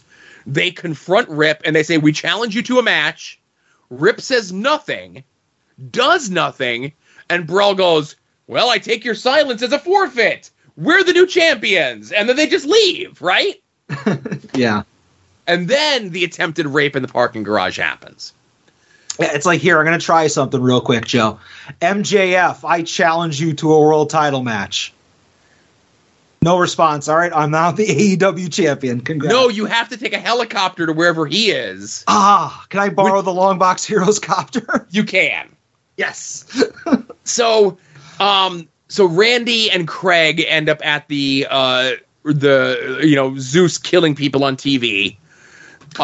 They notice that they're fleeing because Zeus is going crazy. They flee and they bump into Brell and they're like, oh, these teenagers. Randy looked to be in his late 30s.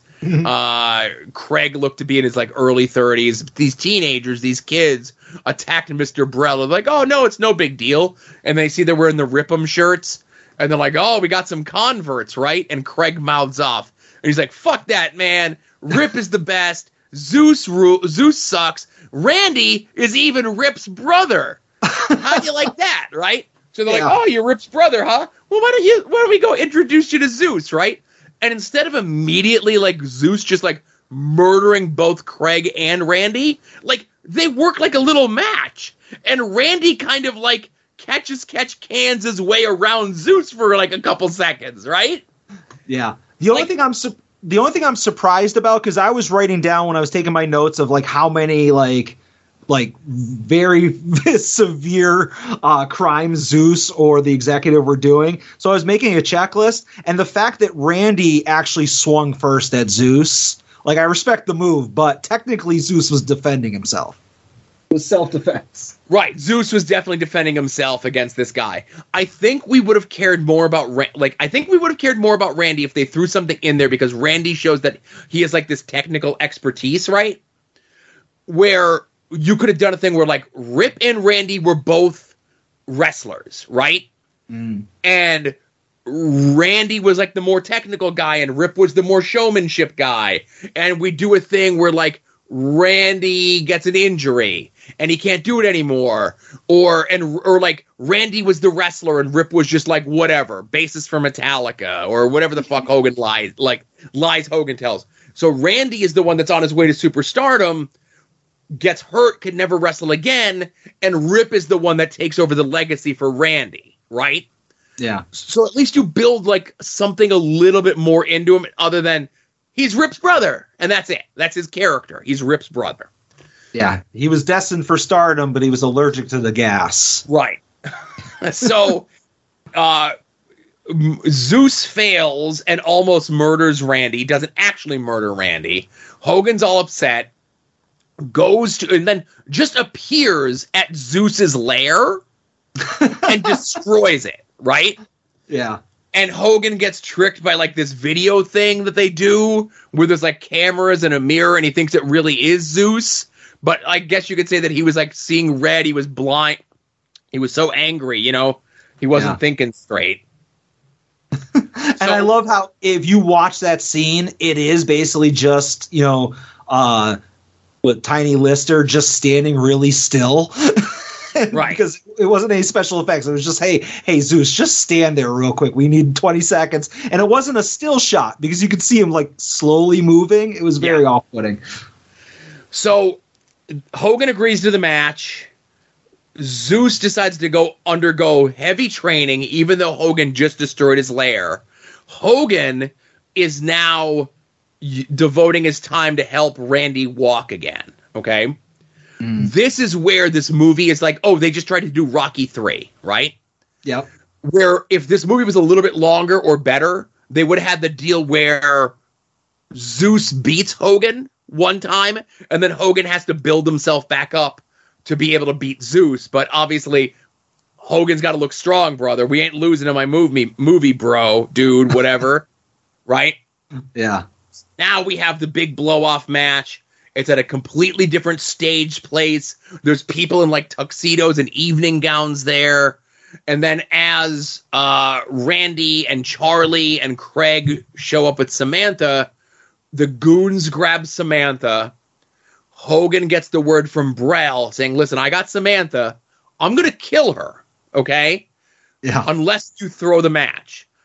Brell has been shook in his confidence in Zeus because he's seen Zeus kill so many people, but Zeus failed to kill Randy.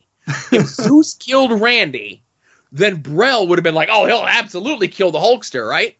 But because he hesitated and did not kill Randy, Brell has to go behind Zeus's back, and like I now have to like stack the deck to make sure that Zeus will not lose. And he says, go out there with that German kid, give him 6 good minutes, make him look like $1 million, and then you're going to do a dive. That's not really what Brell said, but that's the gist of what Brell said.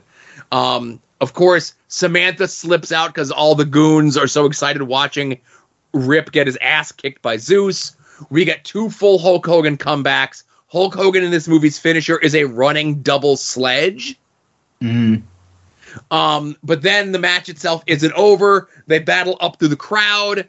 While this is going on, Brell is going nuts, and he's trying to get the TV show off the air, so he's pulling out all the wires and shit, and you see a bunch of stuff that says, like, technical difficulties, please stand by. Hogan and Zeus are fighting. He gives Zeus the big to-do. Zeus takes the big bump off the balcony into the ring. It falls perfectly into the dead center circle, and then we see that Zeus has a little trickle of blood coming out of his mouth, so we are led to believe that Zeus is now dead. And now Hogan sees the mastermind Brell behind everything. Hogan picks up a chair, throws it through the glass window. Brell gets electrocuted from all the wires that he ripped out. The end. Yeah, because everybody knows that, like, cable wires, which is what all those were, those are all live wires. You know, nothing more dangerous than a coax cable. It was electricity. And also I've realized over the course of watching this movie that the sign of being rich used to be having a single 27-inch TV surrounded by a bunch of smaller, like, 9-inch monitors. If you were, like, a late 80s, like, executive, you had an office laid out like that. So what'd you think, Joe? Okay, so I asked before we started talking about this, is No Holds Barred a good bad movie or a bad movie? And I say it's neither. It's a great bad movie. Yeah. I had so much fun watching this. It brought back so much nostalgia. This is Hogan and Vince and WWE Studios looking at your Jean-Claude Van Damme, your Arnold, your Stallone type movie and say, we could do that better than them. And they can't. But they tried. I would say they tried and failed. Yes. I would agree that this was a good, bad movie. Maybe not great, but if you take this as the context of when it came out, this doesn't seem odd. Like if we grabbed a 20-year-old and said, "Here, watch this movie," they would be blown away with how bad and cheesy it is. But they would think it was like intentionally made bad this way. Exactly. It would be something like a Grindhouse type movie or Machete, you know, something that's over the top in its cheesiness and like a period piece. But, you know, knowing that this was the norm back then, it's like, okay, this is just like every other movie that I was watching around then, other than like you said, a little bit worse. Right. I would say that it's a good, bad movie. So, yeah, I mean, I enjoyed it. And like I said, this was the first time I saw this movie since seeing it near its initial run. It was fantastic. Now, Joe, I'll ask you this before we do anything else. Rank it against Fighting with My Family, Ready to Rumble, and Christmas Bounty. I hope you're keeping a comprehensive list, because you're supposed to keep a comprehensive list. I'm keeping my comprehensive list. I'm not keeping yours. All right. More work for me. No Holds Barred number 1, Ready to Rumble number 2, Fighting with My Family number 3, Christmas Bounty number 4. All right. I'm writing mine down real quick. And I'm going to say number 1 for me. And I base this solely on the fact that if you told me 6 months from now, you have to watch one of these movies again, which one would I stomach rewatching again in 6 months? My answer is still Fighting with My Family. So Fighting with My Family is still my number 1, but No Holds Barred is my number 2, followed by Ready to Rumble, followed by Christmas Bounty. Now I'm watching No Holds Barred again. This is a blast. I mean, again, it's a number 2, which is high praise for me. Mm-hmm. But I'm still putting Fighting With My Family because I think it's just more of it's an intentionally funny movie as opposed to an accidentally funny movie. Right. But all right, Joe, what do you got for me? All right. So we had the build-up, we had the Nitro, we had the Thunder leading up to the pay-per-view, and now it is time to watch WCW Sold Out 2000. If you remember, the advertised card for this event going into it was some sort of match between the Filthy Animals and the Revolution. Very unclear as to what it was, okay? Yep, mystery partner for Revolution. Let's say that match doesn't happen the way it's been advertised, okay? Okay. Vampiro versus David Flair. Let's say that match does not happen in the way that it's advertised. Okay. We have Big Vito and Johnny the Bull taking on the Harris Brothers, whatever. We have Oklahoma versus Medusa for the Juicerweight title. That match actually happens as advertised. Brian Knobbs, Fit Finlay, Norman Smiley, and Ming for the four-way for the hardcore title. That match actually happens as advertised. Booker T versus Stevie Ray also happens as advertised. Tank Abbott versus Jerry Flynn, I'll say, does not happen as advertised because on TV they told us it was going to be a shoot fighting match, and it just ends up being a regular match. All right. Buff Bagwell versus DDP, that match happens as advertised. Kevin Nash versus Terry Funk, that match happens as advertised. Chris Benoit versus Double J Jeff Jarrett for the U.S. title in that triple threat theater match. That match does not happen as advertised. And in the main event, WCW World Champion Bret the Hitman Hart defends the title against Sid Vicious. That match does not happen as advertised. Fucking Bret. Unreliable. So, this is another one of those big flashpoints in the world of professional wrestling. What happens at this pay-per-view sets into motion a lot of things. Well, all I'm thinking about right now is I hope that this pay-per-view isn't that much north of 2 hours because it sounds like there's 9,000 matches. Well, I will say this, Adam. This is 2000 WCW, and I will just give you some of the match times. 2 minutes and 36 seconds. 2 minutes and 56 seconds. 1 minute 39. 5 minutes. Just to give you an idea. A lot of short matches. A lot of snackable content. But it's a pay-per-view, so you know it's going to be like close to 3 hours, you know? I liked it at first when you were telling me about those match links, but all right, we'll see. But looking forward to it, I guess. All right, Joe, I think it's time for voicemail, right? Yep, let's get to our first call. Hey, boys. It's Ronnie. You know, I didn't call last week, and I wasn't going to call this week either, because I just, I don't feel I need to call a show every week.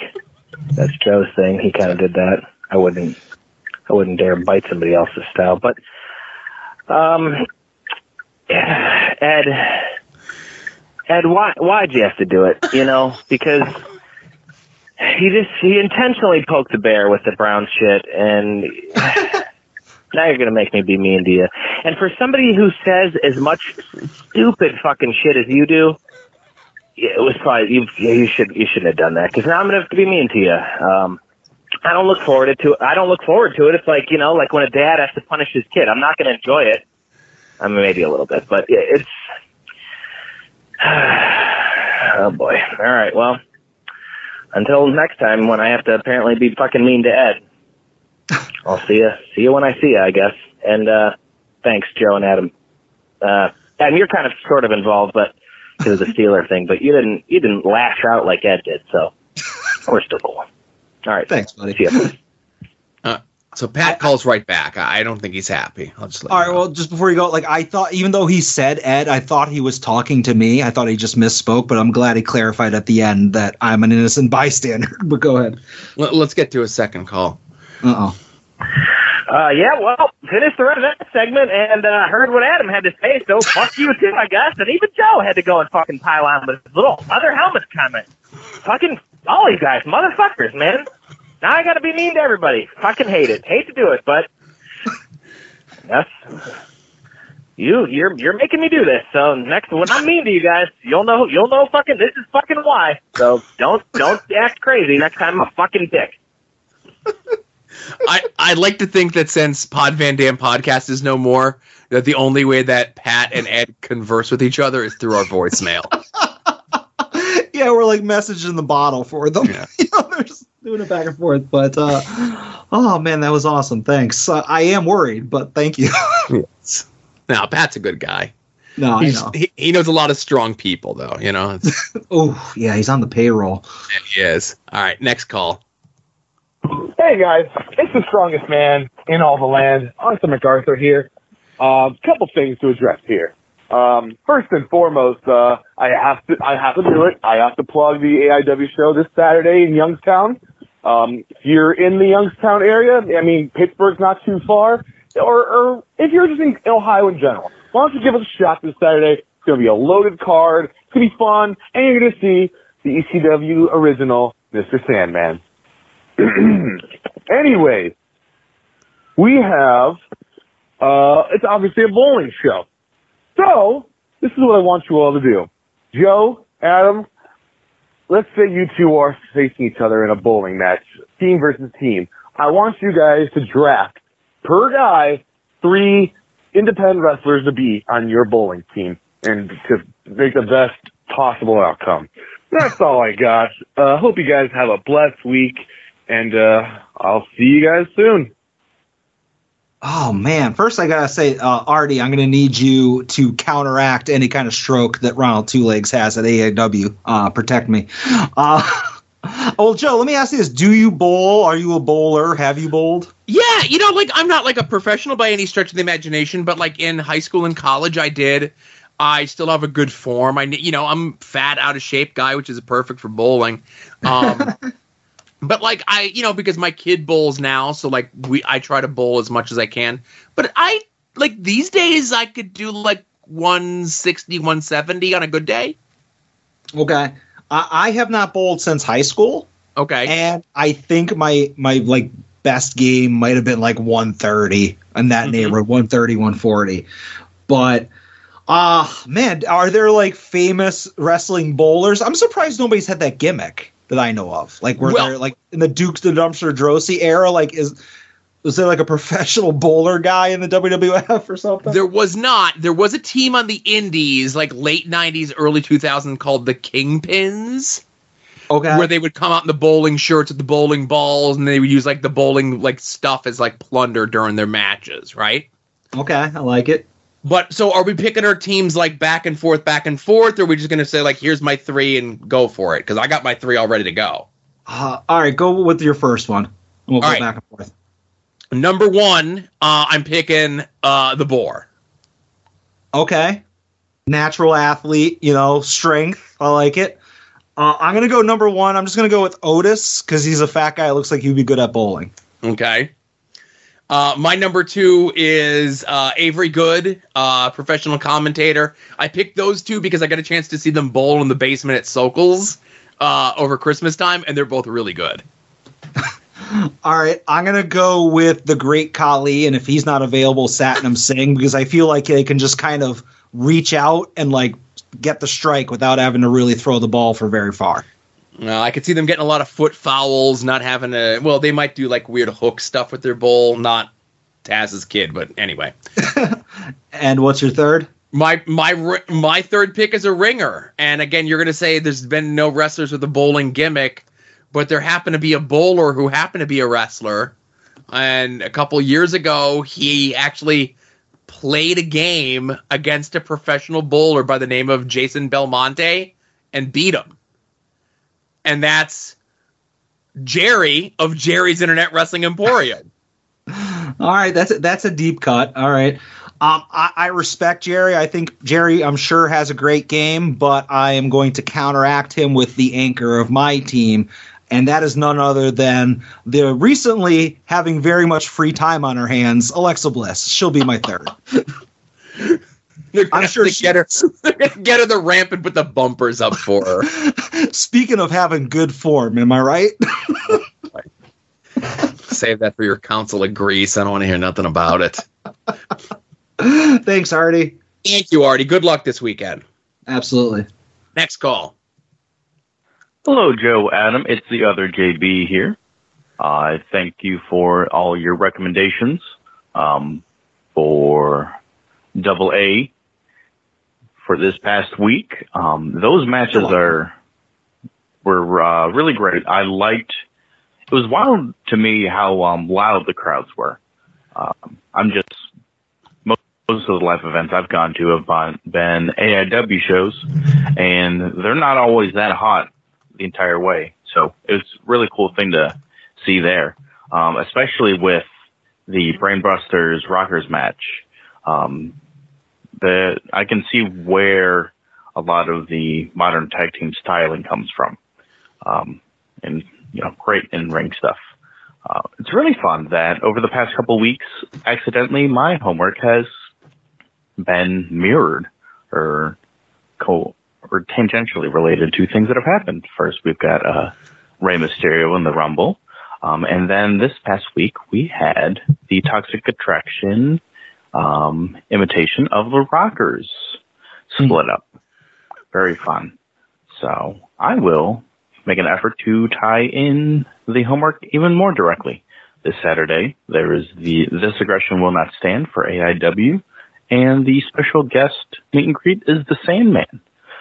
So quite the shift going from a Arn Anderson with a stellar in-ring to, well, the Sandman, a man that I really only know from his entrance. So my question for you is, what should I know about the Sandman?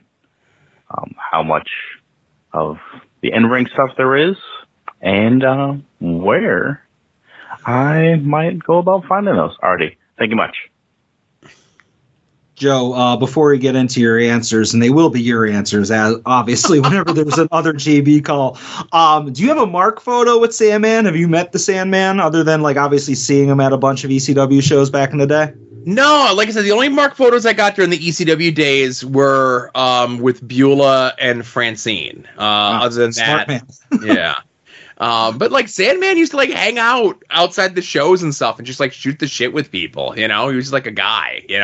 Yeah. Okay. But my recommendations, and this is one of those things where I had to do a little look in here just to get the dates of stuff, right? Because I could just throw out random whatevers, okay? But all of these matches are available on YouTube, okay? The first one I'm going to give you is a match that's way better than it has any right to be, and that's from April 29th, 1999, WCW Thunder, Kevin Nash taking on Hack, a.k.a. the Sandman. Kevin Nash gives the Sandman a ton of shit in this match. It's fantastic, right? Yeah. I would say, though, Sandman's best opponent, I know this will be a surprise to you and no one else, is Cactus Jack. They had a program in ECW late 94 into early 1995. Things get transitioned around. They're kind of married to each other for the first half of 1995. Their two best matches, if you look one up, and they're going to consider it Falls Count Anywhere, whatever, but it's January 16th, 1995. It's from Florida. You'll notice because it's professionally shot. It looks nothing like any of the other ECW stuff from that area because it's from a different venue, whatever. But it's Falls Count Anywhere, Cactus Jack versus Sandman, wild brawl, crazy stuff, fantastic, right? Okay. Then they come back to Philly, and on February 4th, we're actually we're close to the anniversary of it, but they don't line up. February 4th, it's a Texas death match, Cactus Jack versus the Sandman. Is this a good match? No. Is this a very interesting match to watch? Yes. So, during this time, the fans would bring weapons and shit and hand them to the wrestlers at ECW, right? Yep. Very famous story. Cactus has told it in his book. It's pretty well known. If you've seen any the Sandman or Raven shoot interviews, one of the items that Cactus ends up grabbing from a fan and hitting Sandman with is a cast iron skillet. Yeah. And when he hits Sandman with this, because you literally see a man get concussed live. Sandman doesn't take a bump. He melts. Okay? Then the match goes on for another 10 minutes. Okay? Yeah. Cactus is trying everything that he could get to get Sandman to stay down and end the match and go home. Sandman, concussed, keeps thinking, I got to keep kicking out because we're not at the finish yet. So it's a very interesting match to watch for those two very reasons.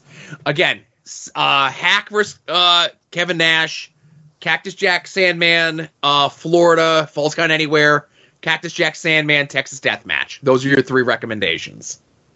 And once you know it, those are the exact same 3 I was going to recommend. Oh, cool. Yeah. What a coincidence. You beat me, too. You stole my spotlight, Joe. All right. Next call. Hey, Adam. Hey, Joe. Quick question. I was watching some ECW from 1998, Hardcore TV, and it reminded me that Joe used to go to shows all the time. And I'm just curious, like, where with indie shows now, like, they always have wrestlers out selling their merch, and you can get an autograph and a photo and stuff like that. Was it like that at ECW? Like, was Tommy Dreamer out selling his merch or Taz out selling his merch? And you could get a photo and autograph and stuff with them, like, during intermission? Or was it more like WWE where, like, they're not available, but they had somebody just selling merch at a location? So that's my question for the week. I'll listen to the pod to get my answer. Love you. Love the show. Love you all the time. Bye. Joe, can I answer my experience since it's much smaller than your experience? And you can tell me if I'm wrong. As I've mentioned before, I probably went to maybe 6 ECW shows, 7, around there, and it was always either the Kingston Armory, the CYC, or Jim Thorpe. That's the only places I ever been to. And to the best of my memory, not a single one of them had any kind of wrestlers hanging out selling gimmicks. I remember the Kingston Armory, I got Tommy Dreamer to sign my ticket stub, but that was just because he was walking around kind of doing like managerial duties, you know, so he was like helping Paulie type of deal. So he wasn't out there as a wrestler. I just kind of caught him going between point A and point B. Right. So in my experience, it was always just, here's a gimmick table that is being run by somebody's wife, and that was it. Now, was that your experience, or how did we differ on that? Pretty much. The guys were not out there hawking their own merchandise. I mentioned before, as you had asked, at the B shows, your Jim Thorpes and stuff, at intermission, you'd be able to go and get your picture taken in the ring with Beulah or Francine or one of the girls or something like that. And it was like a Polaroid, whatever it was, right? Yeah. There had been times at the ECW arena where it'd be like, oh, this is not a match I really care about, so I'm going to go in line and get the concessions. It's like, oh, Tracy Smothers is in line, right? You know? So, like, you don't want to bother him, but, like, he wasn't selling his shit, but he was just there, right? So it's like, hey, what's going on, Tracy Smothers, you know? There was one time at the arena, it was the second time that he was in, and I remember, I think, in this 1995 money, I think the Beulah Francine Polaroids were like $20, right? Yeah. They try to do Polaroids in the ring with Rey Mysterio, and they do $50, and Oof. No one bites.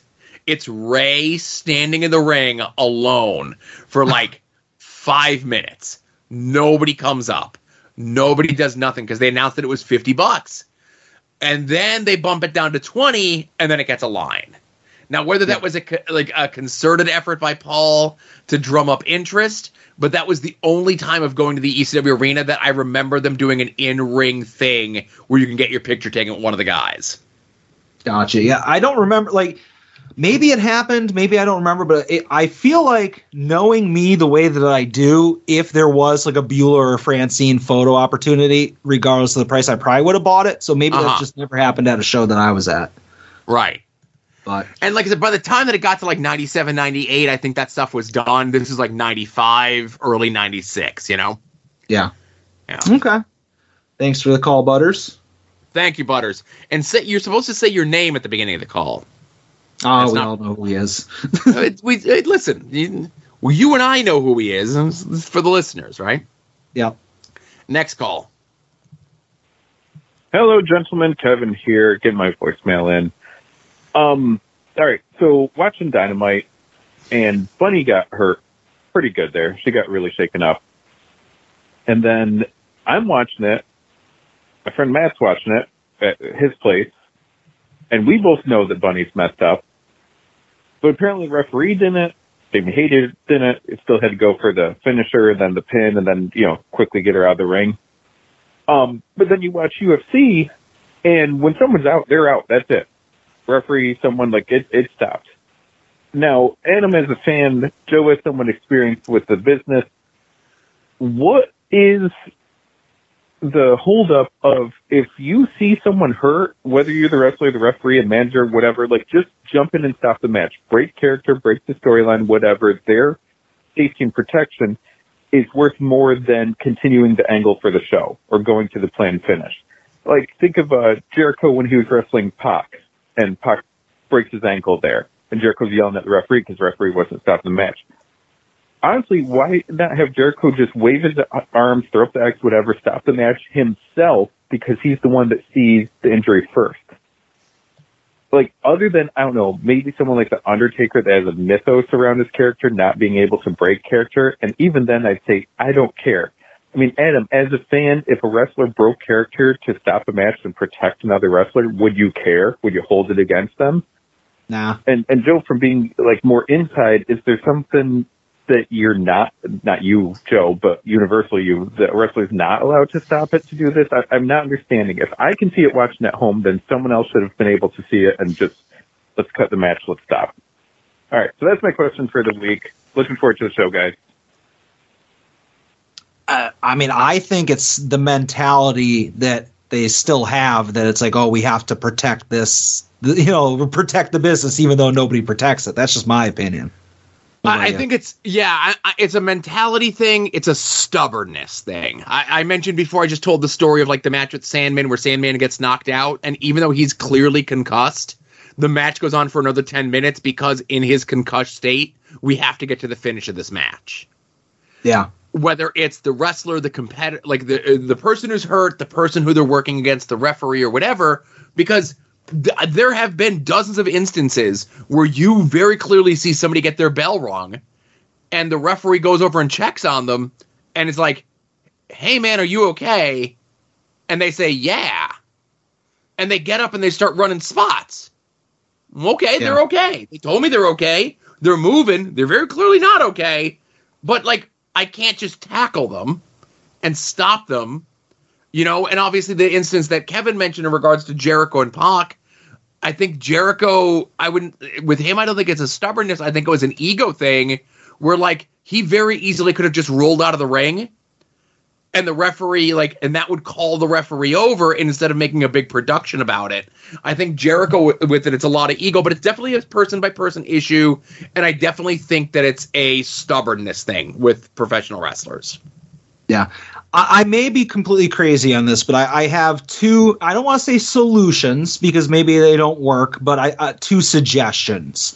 I think that, and I think this would probably work better in a newer league like AEW, but I think they need to work in ref stoppages. And what I mean by work it in is they need to basically have and it immediately pops into my mind, how Big Show's finisher for a little while was just that he would punch people? Yes. When he would knock them out.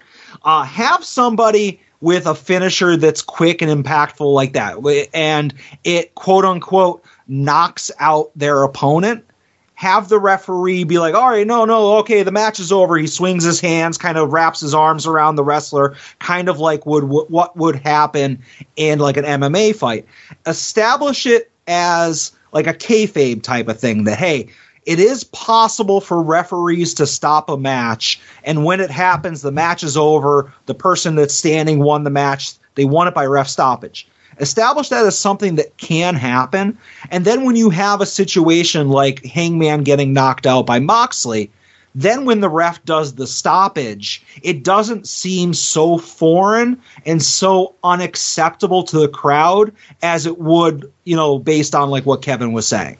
It's more natural. And then you have that crutch or that device in place to use it as a gimmick or to use it to protect a legitimate injury. And there could be times where the fans might not know which is which, and that's fine. But at the end of the day, the wrestler who was potentially hurt or knocked out, they're protected. I think that's one solution that pops into my mind.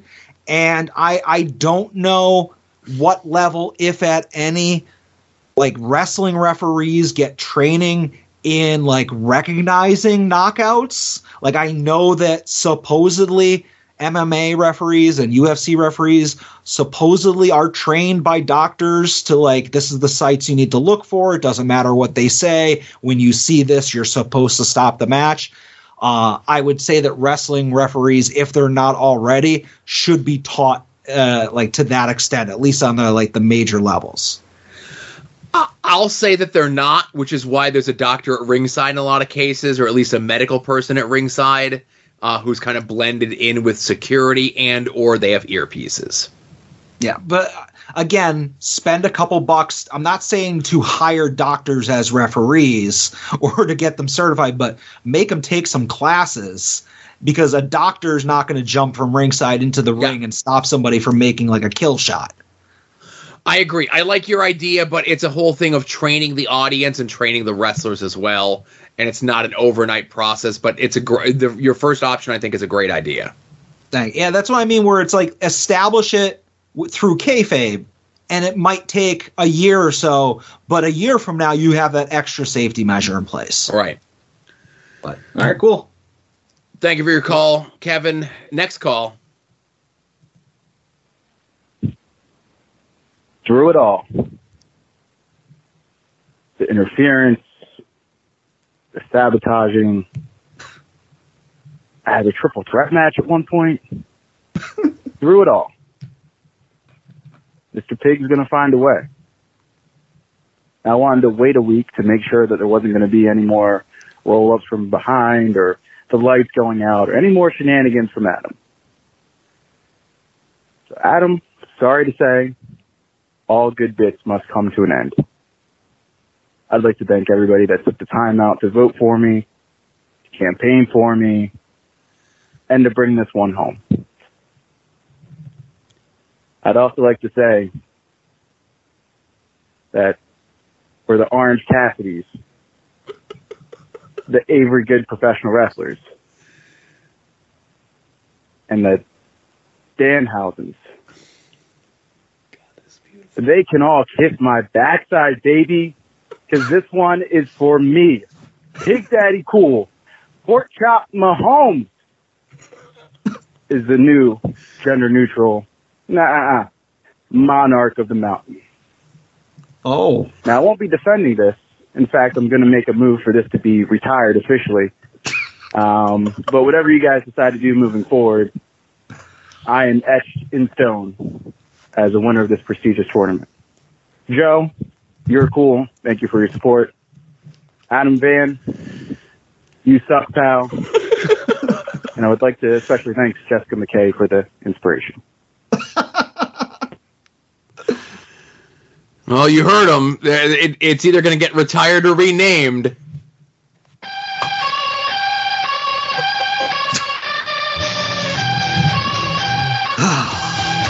I like how you we're playing a little bit of it.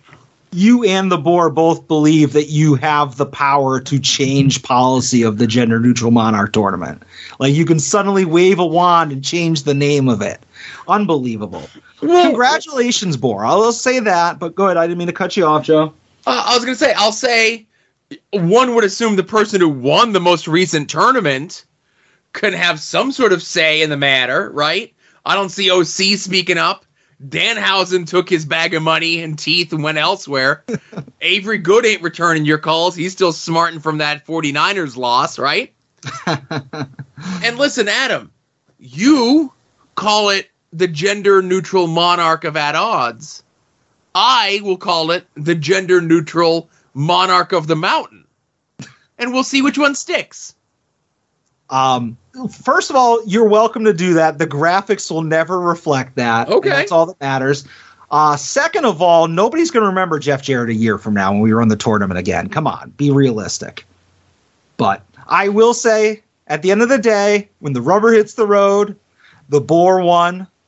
And despite the fact that everybody seems to think that I have all these backstage manipulations and machinations that I would have just been able to wave my hands and have him lose, suddenly he won, and we're not talking about conspiracies anymore. But Boar won. As he said, I can't put him in the tournament anymore. I don't need to. He won. And now apparently the conspiracy is that I'm somehow booking these things so that men win every time. I guess that's the new dialogue that some people are spreading on Twitter, despite the fact that I at one point tried to conspire. I mean, people say I tried to conspire to have Alexa Bliss beat the Boar, but somehow I am also anti-woman at the same time. But congratulations, the Boar. Well, I will say this, Adam, I can't believe how sexist you are. Yes, as everybody knows, I'm so anti-woman wrestlers. And secondly, I can't believe it took this long for people to call you out over it. You know, we'll see how uncancelable you are now, you know? Well, again, if it's Kevin Marshall coming after me, I think I'm fine. All right. It's got no bullets in that gun. All right, it's pink button time. It's Young Ed. Hey, Joe and Adam, it's Ed. So I'm at work today, and I forgot my earbuds, so I have a lot of time just to think. And I was thinking about Nikki Bella, and as you do, you know, and mostly about how I'm just now putting together that I know Johnny Ace is her stepdad, or was, I don't know what's going on there, but she started using Masawa's, like, rolling elbow as a finish. And, like, that has to be because Johnny Ace is like, Nicole, come here, I want to show you something. Right? Like, that's the only explanation for why she would randomly just start showing this move. So the question is, do you think Johnny Ace showed it to her in earnest, like, I think you should start doing this? Or do you think he knew that it would be funny? Like, listen, she did all right with it. It was bad, but, like, it's definitely funny that Nikki Bella used Masawa's finish. Like, that rules. So yeah, you think Johnny Ace knew what was funny though? And also, do you guys have any good stories of people convincing wrestlers to do moves because it would be funny?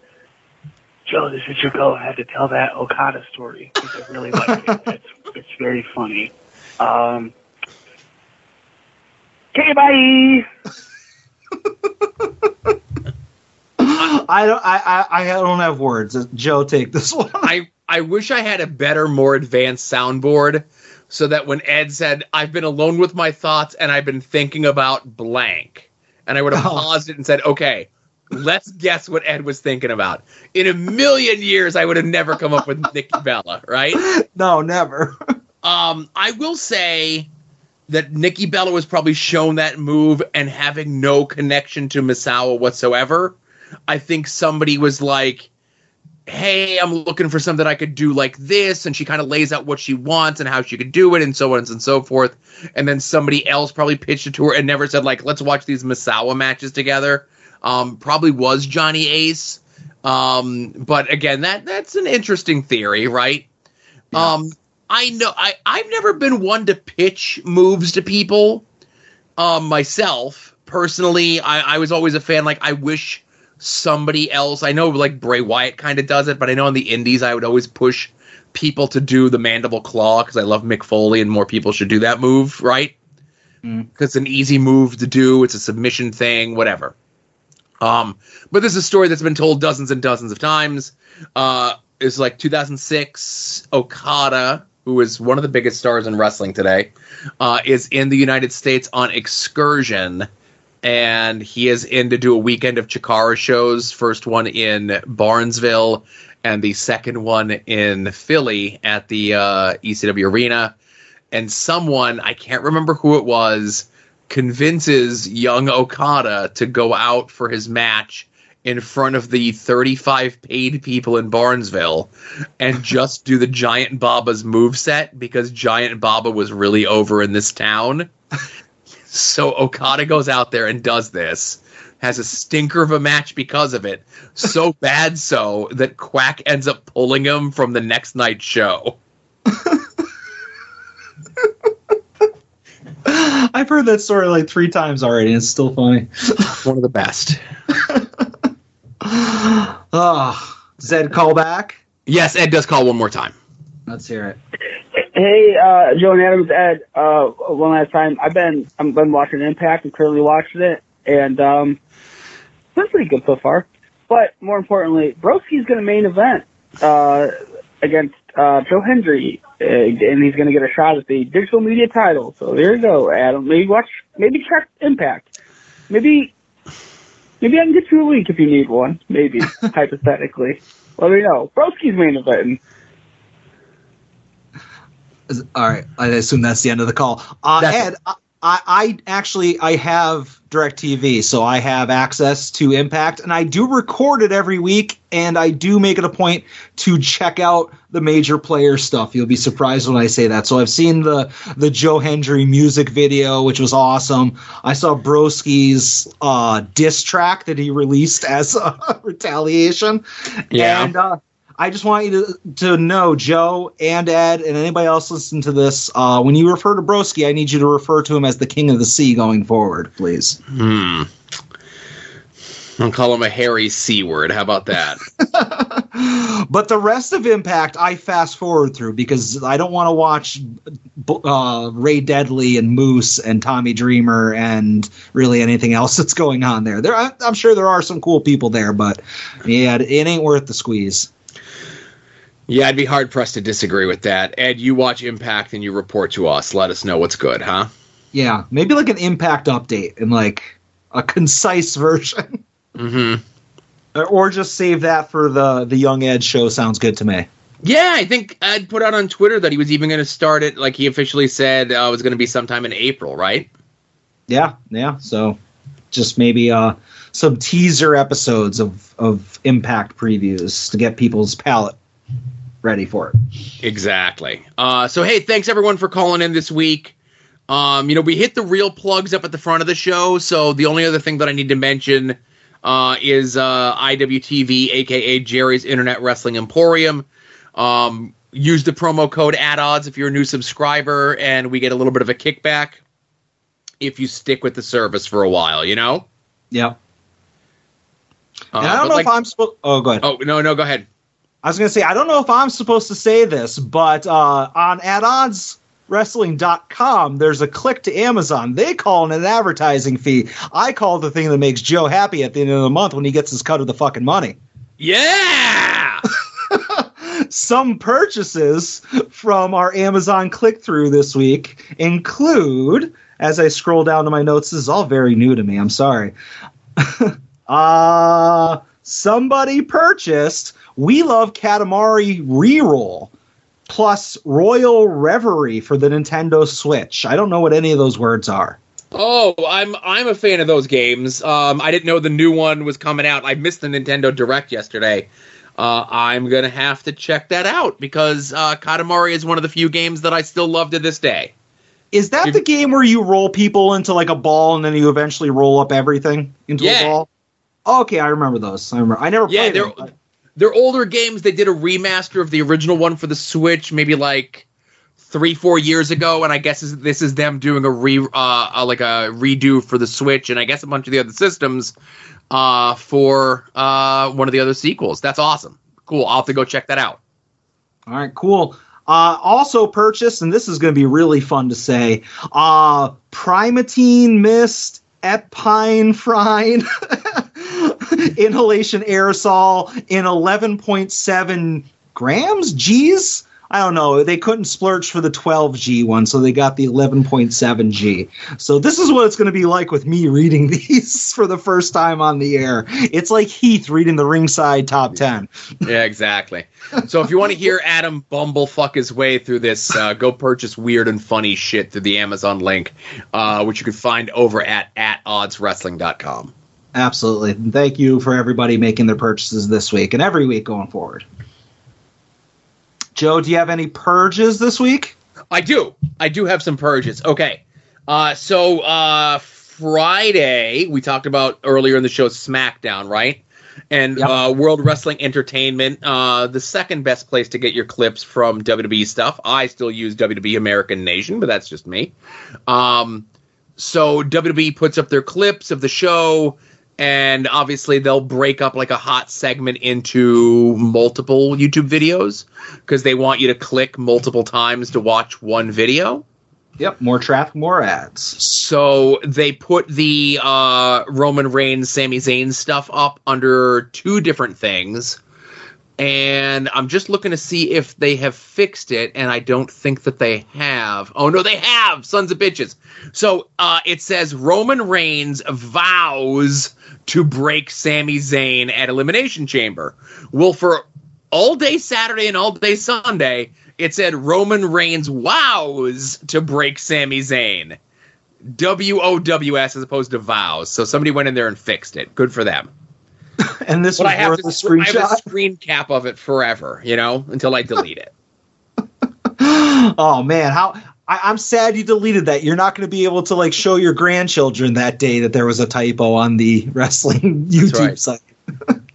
And there was an AIW show on Saturday, and I had a couple screenshots of people saying not too nice things about one of the people on commentary, how he's not good at commentary. And I'll say this, I'll give the credit to the AIW folks still working out the kinks to the audio side of their new setup that they've been doing. We're about 2 months into them on their end doing stuff. The person that they were talking about is a nice guy who I like a lot. I don't think he's as bad as he is, but obviously I have some rose-colored glasses, and again, I don't want to completely bury the guy. I got a lot of screen caps of people burying him. Yeah, and at the end of the day, everybody's a better commentator than I am, so I don't bury anybody. A very low bar. Yeah, I mean, really, if you're looking at just the bottom of the basement, it's like the worst is Veda Scott, and then I'm right above her, and then there's everybody else is above us. So, But so have you gotten rid of anything this week? You know what? I don't believe I sold anything on eBay this week. I have a couple things listed, but nothing sold. So I might have to lower some prices. And I did dig through the toy room for some of my excess stuff. So I do have some stuff I need to list. But, Joe, there are some other things you should list. Listen, these podcasts. And those podcasts are... My notes are a mess today. God damn it. Long Box Heroes After Dark, We Need Wrestling, Porch Talk, Viewer's Choice, Wrestling Cheers, Indie Wrestling Guide, Wings on Wings, If You Catch My Grift, and, Joe, Final Wrestling Place. I got to go into business for myself real quick here. I'm sorry, I have to do it. Last week's show, I made it a point in response to something that I believe Ed said about Tom Brady. I do believe that Tom Brady is the greatest quarterback of all time. And Tim and Marcus, they teamed up against me. And that's nothing new. Tim's always going to have Marcus's back. Marcus is always going to have Tim's back. But they said that because I said that Tom Brady won 7 Super Bowls, therefore he's the best, which is a real generous paraphrasing of what I said. And then they said, well, I guess Bill Russell is the greatest basketball player of all time because he has the most NBA championships. Well, let me ask you this, Joe. Does Bill Russell have the most rebounds all time in the NBA? All right, I'm going to save you this. No, that's Wilt Chamberlain. Does he have the most points? No, that's LeBron. Does he have the most wins? No, that's Kareem. Does he have the most playoff wins? No, that's LeBron. So a lot of GOATs in basketball. A lot of people have these records, whether it be wins, playoff wins, championships, points, assists, rebounds, whatever. When it comes to the NFL, Tom Brady has the most Super Bowls, the most playoff wins, the most regular season wins, the most touchdowns, the most yardage, the most attempts, the most completions. Every single stat period, whether it be on a team basis or on an individual basis, Tom Brady, a man I hate, and I hate the fact that I have to defend him. Tom Brady has all of that. So for Tim and Marcus to just be like, well, Bill Russell has the most championships, so he's got to be the best basketball player. No, it's not even close. It's apples and oranges. It doesn't matter if old Patrick Mahomes wins this Super Bowl in the next 5. He's then still going to be just chomping at Tom Brady's heels. The end of rants. Sorry for going into business for myself. It's going to be a long episode, Adam. That was only like a 3-minute rant. Well, we still got like at least 2 more segments to go. Are we done with the podcast plugs? Yeah, we're done with that. I think so. All right.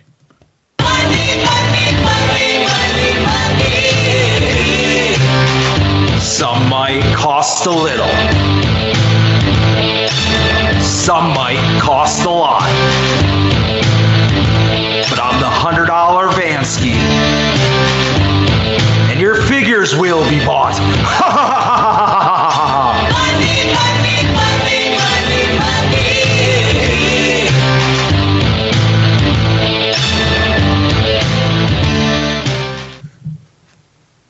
All right, Joe. I don't want to say I have a big week, but I think I have a good week. And I'm sure I have more purchases than you, so I'm going to bang out 1 or 2 real quick ones, and I'm going to send it over to you. I got 2. So I got 2, so go for it. All right. Well, you know what? I'll do my first one.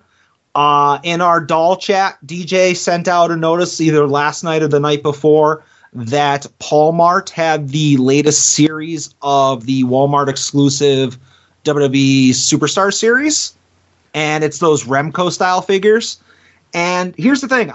The new series, there's a lot of cool ones I like. There's Typhoon, there's Macho, there's Rock, whatever. I don't want any of those. And if I did, maybe I'll see Macho in a store. But you know what? Him sending me that link made me decide to give Paul Mart another chance on something else. And if you remember, like Series 1 was like The Fiend, Hogan, Honky Tonk, and Ric Flair, and they were everywhere. Like you can still probably go to Walmart and get those. You're familiar with? Yes. I know that Ric Flair, there was like tons of them all over the place. Yep. And at least for me, and this could be completely different somewhere else in a different part of the country, but Series 2, maybe as a response to the fact that Series 1 was still clogging the pegs, they were relatively hard to find. And Series 2 had Hall, Nash, HBK, and somebody else. And I did find a Hall a couple months ago when I was like in New York, but I was never able to find Nash and HBK. So long story short, I was like, you know what? Series 3 is in stores now collecting dust, and Series 4 is about to come out. I don't think I'm going to see the HBK and the Nash in person. So I rolled the dice and ordered those 2 from Paul Mart, hoping that they come in good shape. Fingers crossed, I hope they do for you as well. Thanks. What about you, Joe? What's one of the things you got? Got another shirt for myself. I've been trying to lean off getting stuff for me. But 2800 Studios, I ordered the Doink one after I'd slept on the Doink one the first time around. I wasn't going to miss it the second time around. And this time they had up a redo, a reprint, a repress, whatever the hell you want to call it, of the ECW It's Not For Everyone shirt. Yeah, no, I saw those. Yeah, allegedly off the original screens that they used back in 94, 95 for them. I don't know how they got them, but allegedly. And again, it's ECW. And back in the day, I would always buy the individual wrestler shirts because I would think, at least in my mind, that money's going to that wrestler as opposed to an ECW shirt is going to the company. Whereas now, since ECW is dead and buried, RIP 1,000 years ago, I could be assured that Paul Heyman is not getting a dime of my money that I spent on this shirt. Yeah, he's not getting a cut of any of that fucking money. Mm-hmm. I made a purchase in the major group. I know, surprise. But somebody posted a figure that was a pretty good price, and it was somebody that I had already done business with. So I sent him a message, and I kind of sent him an offer for even less. And he said, yeah, no problem. So I actually sent it over to you. I purchased for $25 shipped WWE Elite, I believe Elite 47, Elite 45, Lord Steven Regal figure. Oh, nice. First time in the line. He's got like the 94, 95 entrance gear. Real nice. Yeah, it's a figure that like there's not a lot. That might be his only Elite. I know he has a bunch of Jakks figures. But I thought it was just a cool pickup, and for $25 shipped, it's like basically the price of going to Walmart and grabbing a figure off the pegs. Right. What about you? What's something else you got? So, we have the Switch. My kid has the Switch, and once they started offering it, the Switch offers like an online thing, and they give you a whole bunch of like little bonuses with it, right? Yep. And it was relatively cheap, all things considered. It's like $20 a year, and you could play all your games online. But then they did a thing where it was like $35, where it was the family plan, where you could have up to 8 different accounts, right? Okay. And they don't even have to be accounts in the same house. It's just 8 people could be on that same $35 for the year, right? So there was a time early in the pandemic where me and my wife were playing a lot, of course. Then that kind of went away when like real life started creeping back into things. So when it came up for renewal the first time around, I let it slide. When it came up for renewal the second time this past September, I forgot about it. Now they've added an expansion pack to it where like you pay a little bit more and it's like, oh, hey, as part of your online thing, you get like all these old NES games and old Super Nintendo games. You want the Genesis games? You want the N64 games? You got to pay a little bit more, right? Sure. You want those bonus tracks on Mario Kart? You got to pay a little bit more. And like all these like different content for all these different games. So with the Nintendo Direct yesterday, they just added Game Boy and Game Boy Advance. Game Boy's part of the low-end package. Game Boy Advance is part of the high-end package. So my kid sees this, and he was up my butt all day yesterday and all day today about getting it over to the expansion one. But to get it for the family, it's like a whole bunch of money, and we just renewed in September. Very long story short, I end up calling Nintendo, even though I've had the family plan in place in September. They're like, okay, what we'll do is we'll refund you what you paid for the family thing in September in full as an e-card that you could use to just buy the expansion thing for him. So it was $35 for the year for the family thing on the low end, $50 for the year for him with all the extra stuff. So he had to cover the difference. But like, September, October, November, December, like almost like 5 months in, and Nintendo's like, yeah, we'll just refund you the full purchase of what you paid in September for this thing. Okay, got a little deal ski. Got a right, coupon. So, right, if you try to do it through their website, the website is just like, you can't do it. But if you call, you talk to someone, you're nice about it, they'll do it for you. Let that be a lesson to you. So, like, right before we started recording, everything got set up, and as I'm trying to get ready for the podcast, my kid's yelling at me, and he's like, Dad, I need you to go over these games with me. I don't know what any of these games are, Yeah. So, like, to see him be excited by, like, seeing a whole bunch of, like, Altered Beast and, like, Streets of Rage and stuff like that, he has no idea what any of these games are, Oh, Streets of Rage is awesome. Yeah, and like, so, and he's like, oh, like the Mario, like on the Game Boy one, it has like the first like 3 or 4 Mario games from the Game Boy, and then the N64, I think they just added GoldenEye the other day, and like, I can only imagine like if he starts playing that's going to be like his new favorite game. I don't know. I mean, he's young, and that might not hold up, Yeah, you never know. I see like the olds from our day that played that game, and that it came up on the N64 expansion pack thing, and they were going out of their minds over it, Yeah.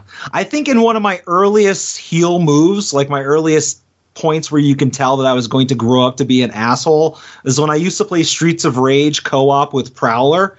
And I don't remember if it was the first game or the second game, but you get to the end boss, and he basically says, if you turn on your partner, you can join me. Mm-hmm. And I immediately turned on Prowler, and then they make you fight each other, and then I beat him, and then the boss turns on you, and you have to fight the boss by yourself. So that was one of the earliest points of my life where I realized that I was not going to grow up to be a face. But I have 1 or 2 other real quick purchases. Joe, you know how, and obviously longtime listeners of the show will know, that I am just a huge Top Flight mark. Like, I'm always talking about Top Flight. Oh, yeah. Dante, Darius, Adam, the 3 of yous. Yeah, I just, like, every day I'm like, oh, I wonder what Top Flight's up to. Like, I have a Top Flight fan fiction blog that I set up. So I said to myself, I need to go and get the rookie cards of Top Flight. And, Joe, Top Flight's rookie cards were in a set that came out in 2021 from an indie, and I don't even know what this indie is, but it's AAW. Right. They're a Chicago-based independent organization. Sure. Okay, so AAW in 2021 came out with a set of cards. You know, a lot of indies will do like, here's our cards. And AIW, shout out, you guys need to sell cards. So I went and I bought a factory sealed set of that AAW card set so I can get the Top Flight rookie cards. And it had nothing at all to do, Joe, with the fact that also in that set were the rookie cards of somebody called Elena Black. Kind of looks like Cora Jade. I don't know, but it says Elena Black on it. And also this other lady, let me see if I have the pronunciation right, Sky Blue. But I guess their rookies are in there too. But I bought it because of Top Flight, Joe. Not because of Dragon Bane or whoever the hell else is in this set? I'm sure people tell me that there's another like 18 cards in this box. I don't know what they are, but yeah. So I got the rookie cards of Top Flight, Joe. That's why I bought it. So I'm gonna guess, looking at these cards, obviously they were sent out, promoted, etc., by an indie promotion. I don't think you'll be sending those out to be graded anytime soon. I take it, huh? Well, those pictures that I sent you are just of the cards that I saw on the internet. My box is still like wrapped. I'm not going to open it up. Gotcha. Oh, okay. So you're just okay. I gotcha. I'm just going to keep it sealed and just so I know I have Top Flight's rookie cards in that box. Also, Cora Jade and Sky Blue. But like I don't. I'm one of the people that, as long as I know I have it, I don't need to see it. You know, so I don't need to like take them out of the box and see if they're in good shape. They're sealed. They're in there. I'm fine with that, you know? For sure. All right. Last purchase, and then we're done with weekly purchases. Joe, I don't want to call it a big boy purchase because I think I got a really, really, really good price on this. And by really good price, I would say that I paid about a third of the going rate on this figure. And this is a figure that I have wanted off and on. Like, I've never like kept it on my watch list for long periods of time because every time I almost pull the trigger, the price seems to go up and I'm like, I missed it. You know what I'm saying? Like the bubble keeps going up and up and up. But somebody put one of these up on eBay this week, like as an auction starting at $1. And with a day left, it was like super cheap. And there was like a last second like run on it. But I purchased, and I'm going to send you a picture, mint on card with a beautiful card, a beautiful uncracked, unyellowed card. Oh, I'm sorry, unyellowed bubble. A mint on card 1990 Galoob Brian Pillman figure. WCW Brian Pillman figure. And I just sent you the picture. Waiting for it to pop up here. Okay. Yeah, okay. I'm looking at that. That looks real minty. Bubble looks in good shape. Not yellowed, you know? Yeah.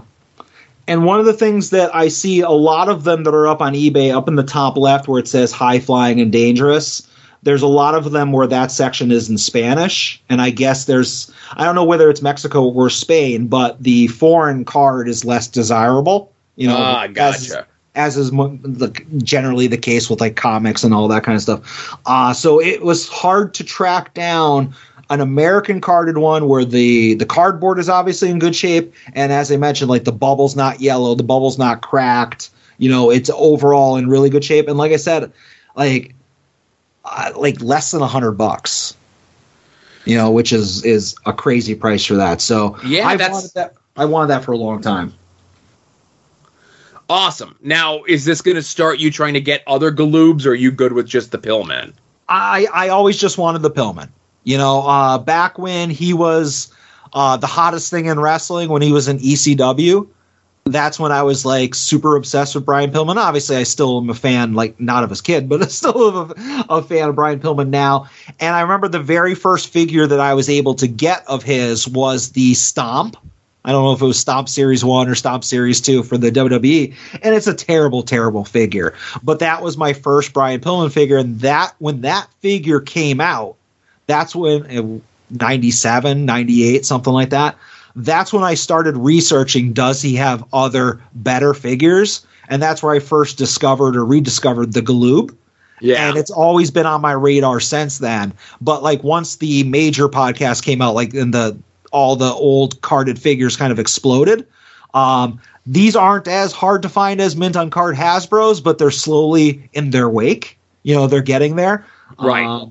So I'm happy with this. I don't need anybody else. I have no attachment to like Ric Flair or Arn Anderson or anything like that.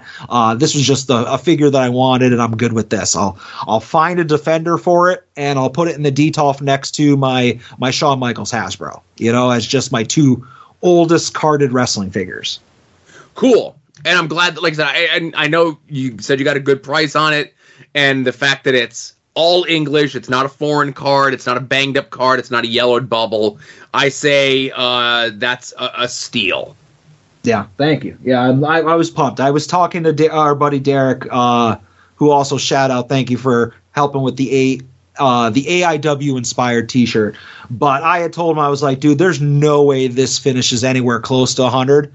I had kind of projected that it was going to be like 250 to 3. And like I said, under $100. I was shocked.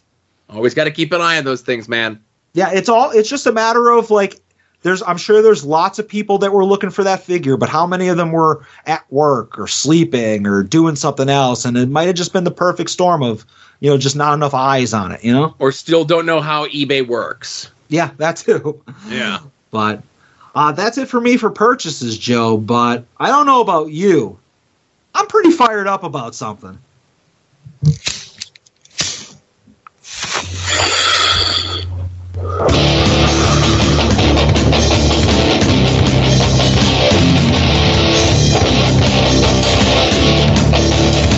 All heat, no heaters.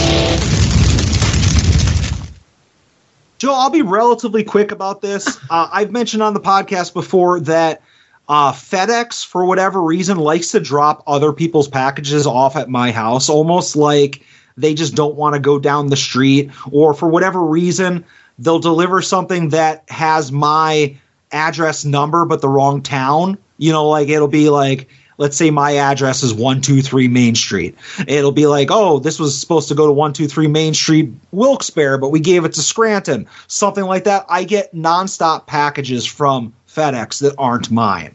And it happened again last week where I opened up my front door and there was these two giant packages on my front porch.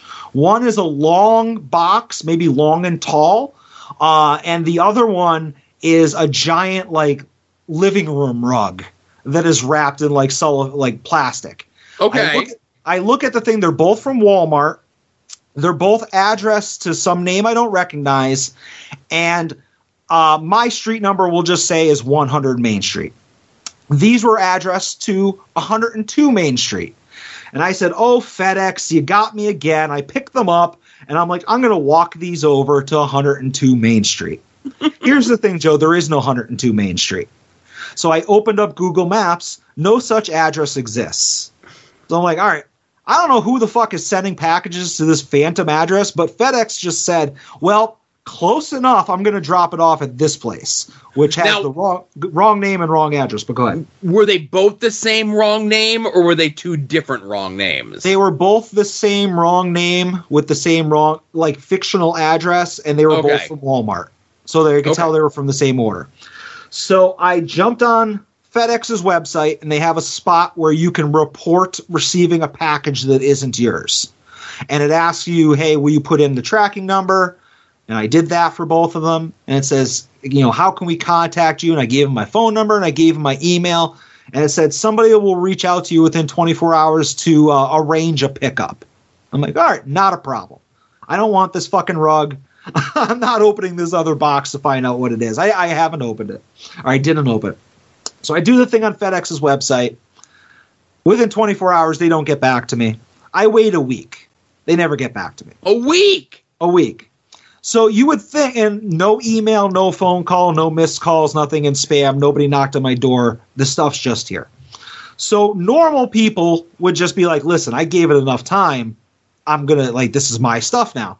But I was going to an area near a FedEx place. So I threw the stuff in the Jeep, drove to a FedEx store. I was on Doll Safari, so I went in and I said, hey, here's this stuff. The address doesn't exist, blah, blah, blah. This happens to me a lot. There is no such address. Don't send these back to me. Oh, sorry. Yeah, we'll definitely look into that. We'll make sure that doesn't go in there. We'll make a note in the system. Joe, the next day I open my front door. What do I see? The same 2 fucking packages. Get the fuck out of here. Same thing. And there's actually written on the box and on the packaging to the carpet, it says, do not deliver to whatever my address. Fucking 280. Do not deliver it to 280. This person doesn't live there. Like, the FedEx employee wrote it on there, but FedEx still just dropped it off. So at that point, I said, you know what? I've gone above and beyond. I was like, hey, Mom, do you want a rug? I sent her a picture. She's like, sure, I'll take it. And I still haven't opened the box yet to see what's inside of it, so I'm kind of curious. Maybe we'll update next week to find out what the free item in the box from Walmart is. Maybe it's a PlayStation 5. I don't know. But I was going to say you should do it as a live unboxing on the show next week. All right, I will do that. You know what? I will keep it sealed, and we'll have next week a live unboxing of what the mystery FedEx Walmart package is. Like I said, the other one I know is a rug because it's in a clear plastic bag, but I don't know what's on the rug. I'll throw this out there. You tell me what you think. Take a picture of the box. Okay. Put it up on social media, and have people guess what they think is inside the box. Okay. And whoever comes closest, maybe they win what's inside the box. Oh, but unless it's something really expensive. Okay.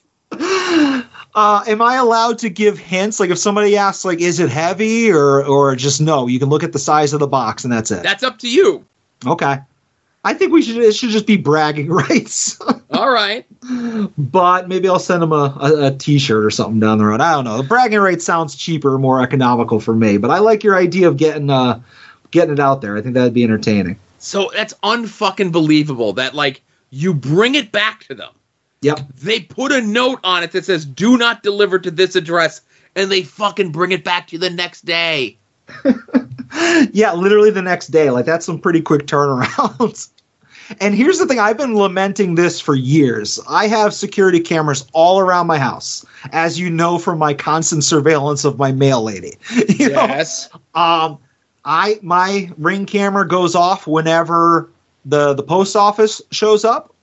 It goes off whenever UPS shows up or any other person comes up to my door or any of my doors. FedEx, I don't know if they've developed cloaking technology. They will not set off any of my cameras. No way. I get FedEx deliveries, not often, but I'd say maybe once a month something comes from FedEx from some retailer. And I only know that stuff shows up when I get the email saying, hey, your item from FedEx is delivered, and I open my door. They are invisible to radar. I don't know if it's an intentional thing. They are invisible to motion detectors. I have never once caught a FedEx employee on any of my cameras. It's fucking incalculable. Because I want to have like, oh, hey, they're coming up to my door. I want to be like, oh, let me go out there and talk to them or give them their shit back. But or let me see the guy who's fucking doing this. Yeah, completely invisible. Fucking Romulan cloaking technology. Yeah, I'll take a picture tomorrow and tweet it out, and we'll see if anybody can guess what's in the box. What's in the box? What's in the box? You beat me to it. But that's it for me. All right, that's everything, everybody. Yeah. Oh, boy, what a show. Stacked. All right, so, hey, thanks, everyone, for listening. This was episode 228 of At Odds with Wrestling. For Adam, this is Joe saying be safe out there and enjoy some wrestling.